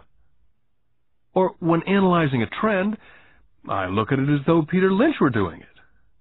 By having heroes, we tap into a tremendous source of raw genius. But heroes do more than simply inspire us. Heroes make things look easy. It's the making it look easy that convinces us to want to be just like them. If they can do it, so can I. Step number 10. Teach and you shall receive. Both of my dads were teachers. My rich dad taught me a lesson I've carried all my life, and that was the necessity of being charitable or giving. My educated dad gave a lot by the way of time and knowledge, but almost never gave money. As I said, he usually said that he would give when he had some extra money. Of course, there was rarely any extra. My rich dad gave money as well as education. He believed firmly in tithing. If you want something, you first need to give, he would always say. When he was short of money, he simply gave money to his church or to his favorite charity. If I could leave one single idea with you, it's that idea. Whenever you feel short or in need of something, give what you want first, and it will come back in buckets. That's true for money, a smile, love, friendship. I know it's often the last thing a person may want to do, but it's always worked for me. I just trust that the principle of reciprocity is true, and I give what I want. My rich dad would often say, poor people are more greedy than rich people. He would explain that if a person was rich, that person was providing something that other people wanted. In my life, over all these years, whenever I felt needy or short of money or short of help, I simply went out and found in my heart what I wanted and decided to give it first. And when I gave, it always came back. It reminds me of the story of the guy sitting with firewood in his arms on a cold, freezing night, and he's yelling at the pot-bellied stove, "When you give me some heat, then I'll put some wood in." And when it comes to money, love, happiness, sales, and contacts, all one needs to remember is first to give what you want, and it will come back in droves. My poor dad taught teachers, and he became a master teacher. My rich dad always taught young people his way of doing business. In retrospect, it was their generosity with what they knew that made them smarter. There are powers in this world that are much smarter than we are. You can get there on your own, but it's easier with the help of the powers that be. All you need to be is generous with what you have, and the powers will be generous with you. Take action. All of you were given two great gifts, your mind and your time. It is up to you to do what you please with both. With each dollar bill that enters your hand, you and only you have the power to determine your destiny. Spend it foolishly, you choose to be poor. Spend it on liabilities, you join the middle class. Invest it in your mind and learn how to acquire assets, and you will be choosing wealth as your goal and your future. The choice is yours and only yours. With every day, with every dollar, you decide to be rich, poor, or middle class. Choose to share this knowledge with your children, and you choose to prepare them for the world that awaits. No one else will. You and your children's future will be determined by choices you make today, not tomorrow. This has been a Time Warner Audiobooks production of Rich Dad, Poor Dad, written by Robert Kiyosaki with Sharon L. Lecter, CPA, and read by Stephen Hoy, featuring an introduction by Robert Kiyosaki. Executive producer, Maya Thomas. Produced and directed by John Brunette. Text abridged by John Whitman. Text edited by William Whittington. Production coordinated by Daniel Metcalf. Rich Dad, Poor Dad is also available in paperback from Warner Business Books.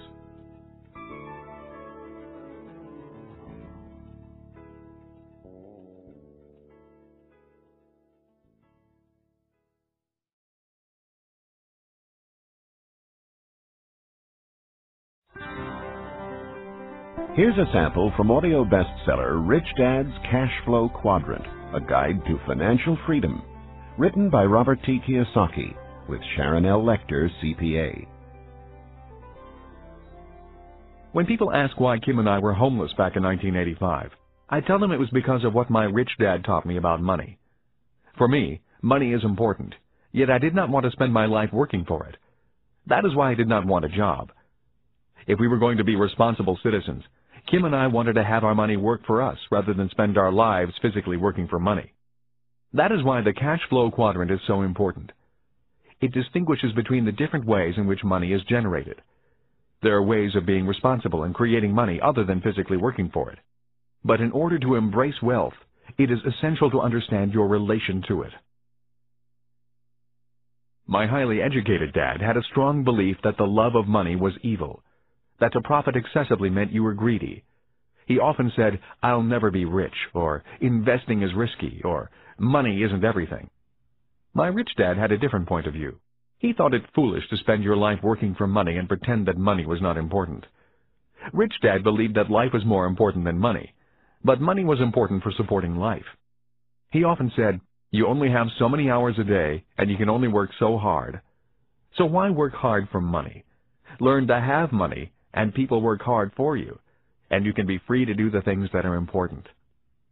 To my rich dad, what was important was to have lots of time to raise his kids, to have money to donate to charities and projects he supported, to bring jobs and financial stability to the community, to have time and money to take care of his health, and to be able to travel the world with his family. "Those things take money," said Rich Dad. "That is why money is important to me. Money is important, but I don't want to spend my life working for it." It was my rich dad who often referred to the cash flow quadrant when I was a young boy. He would explain to me the difference between someone who was successful on the left side versus the right side. Having two dynamic and successful father figures around me gave meaning to what each was saying. But it was what they were doing that allowed me to begin to notice the differences between the ES side of the quadrant and the BI side. One painful lesson I experienced as a young boy was simply how much time one dad had available to spend with me versus the other. As the success and prominence of both dads grew, it was obvious that one dad had less and less time to spend with his wife and 4 children. My real dad was always on the road, at meetings, or dashing off to the airport for more meetings. The more successful he got, the fewer dinners we had together as a family. Weekends he spent at home in his crowded little office buried under paperwork. My rich dad, on the other hand, had more and more free time as his success grew. One of the reasons I learned so much about money, finance, business, and life was simply because my rich dad had more and more free time for his children and me. Rich Dad's Cash Flow Quadrant is also available in paperback from Warner Business Books. Here's a sample from audio bestseller Rich Dad's Guide to Investing: What the Rich Invest in that the Poor and Middle Class Do Not. Written by Robert Kiyosaki, with Sharon L. Lecter, CPA. Investor lesson number 1: the choice. When it comes to money and investing, people have 3 fundamental reasons or choices for investing, Rich Dad said. They are to be secure, to be comfortable, or to be rich. Rich Dad went on to say, all 3 choices are important. The difference in one's life occurs when the choices are prioritized. He explained that most people make their money and investment choices in that exact order. In other words, their first choice when it comes to money decisions is security. Second is comfort, and third is to be rich. That is why most people make job security their highest priority. After they have a secure job or profession, then they focus on comfort. The last choice for most people is to be rich. Rich Dad said, most people dream of becoming rich, but it is not their first choice. He went on to say, only 3 out of 100 people in America are rich because of this priority of choices. For most people, if becoming rich disturbs their comfort or makes them feel insecure, they will forsake becoming rich. That is why so many people want that one hot investment tip. People who make security and comfort their first and second choices look for ways to get rich quick that are easy, risk-free, and comfortable. A few people do get rich on one lucky investment, but all too often they lose it all again. I often hear people say, I'd rather be happy than rich. That comment has always sounded very strange to me, since I have been both rich and poor, and in both financial positions I have been both happy and unhappy. I wonder why people think they have to choose between happiness and being rich. When I reflect upon this lesson, it occurs to me that what people are really saying is that I'd rather feel secure and comfortable than be rich. That is because if they felt insecure or uncomfortable, they were not happy. For me, I was willing to feel insecure and uncomfortable in order to be rich. I have been rich and poor as well as happy and unhappy. But I assure you that when I was poor and unhappy, I was much unhappier than when I was rich and unhappy. I have also never understood the statement, money does not make you happy. While there is some truth in it, I have always noticed that when I have money, I feel pretty good. The other day I found a $10 bill in my jeans pocket. Even though it was only $10, it felt great finding it. Receiving money has always felt better than receiving a bill for money I owe. At least that is my experience with money. I feel happy when it comes in and sad when it leaves me. That day, I put my priorities in this order. First, to be rich, then to be comfortable, and finally, to be secure. Rich Dad's Guide to Investing is also available in paperback from Warner Business Books.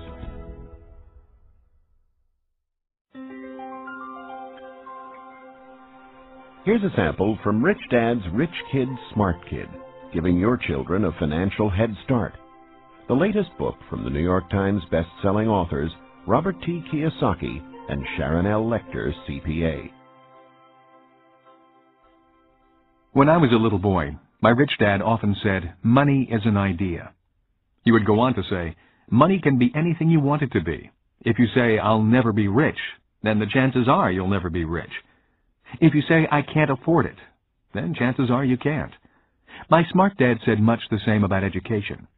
Is it possible that every child is born with the potential to be rich and smart? This program is about fostering and preserving that possibility. Both my dads were great teachers. Both men were smart men. But they were not smart in the same subjects, and they did not teach the same things. Yet as different as they were, both dads believed the same things about all kids. Both dads believed all kids are born smart and all kids are born rich. They both believed a child learns to be poor and learns to believe that he or she is less smart than other kids.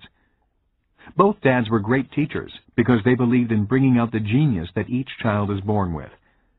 In other words, they did not believe in putting knowledge in. They believed in bringing the child's genius out. Both my dads were great teachers because they rarely tried to cram their ideas into my head. They often said very little, waiting instead for me to ask when I wanted to know something. Or they asked me questions, seeking to find out what I knew, rather than simply telling me what they knew. And not to forget the moms. My mom was a great teacher and role model also. She was my teacher for unconditional love, kindness, and the importance of caring for other people. I once heard that boys marry women just like their moms, and I would say that is true for me. My wife Kim is also an extremely kind and loving person. I did not know my best friend Mike's mom very well. Yet the times I was over at their home, Mike's mother was also very kind and attentive to what we were doing. Although a very private person, she was always interested in what Mike and I were learning at school and in the business. I could tell she was a great life partner for Mike's dad. Although I did not know her very well, I learned from her the importance of listening to others, letting others talk, and being respectful of the ideas of others, even if they clash with your ideas. She was a great communicator in a very quiet way. Lessons from my mom and dad. The number of single-parent families I see today concerns me. Having both a mom and a dad as teachers was important in my development. My dad would often say, "True intelligence is knowing what is appropriate rather than what is simply right or wrong." As a 6-year-old boy, I learned from my mom that I needed to be kind and gentle. But when I found myself constantly confronted by bullies at school, I also learned that I could at times be too kind and gentle. I hated being called fatty and Dumbo. Consequently, after talking with my dad, I learned to be strong and to stand up for myself. But there had to be balance. My father told me that many people live in a black and white world or a right and wrong world. Many say, don't push back, and some say, push back. The key to being successful in life is, if you must push back, you need to know exactly how hard to push. When I got pushed or put down, I learned exactly how hard to push back. Knowing exactly how hard to push requires much more intelligence than simply saying, don't push back, or push back. My dad would often say, true intelligence is knowing what is appropriate rather than what is right or wrong. I think today we need to be more intelligent with our strengths and our weaknesses. It used to be when I was a kid and I got angry with another guy at school. We would begin to wrestle, get tired, and then the fight would be over. The worst that happened was an occasional torn shirt or bloody nose. Today, kids get angry, start thinking in the less intelligent right and wrong mode, break out their guns and shoot each other. We may be in the information age, and kids may be more worldly than their parents, but we can all learn to be more intelligent with our information and our emotions. We need to learn from both our mothers and fathers. Because of so much more information, we need to be that much more intelligent. Rich Dad's Rich Kid, Smart Kid is also available in paperback from Warner Business Books.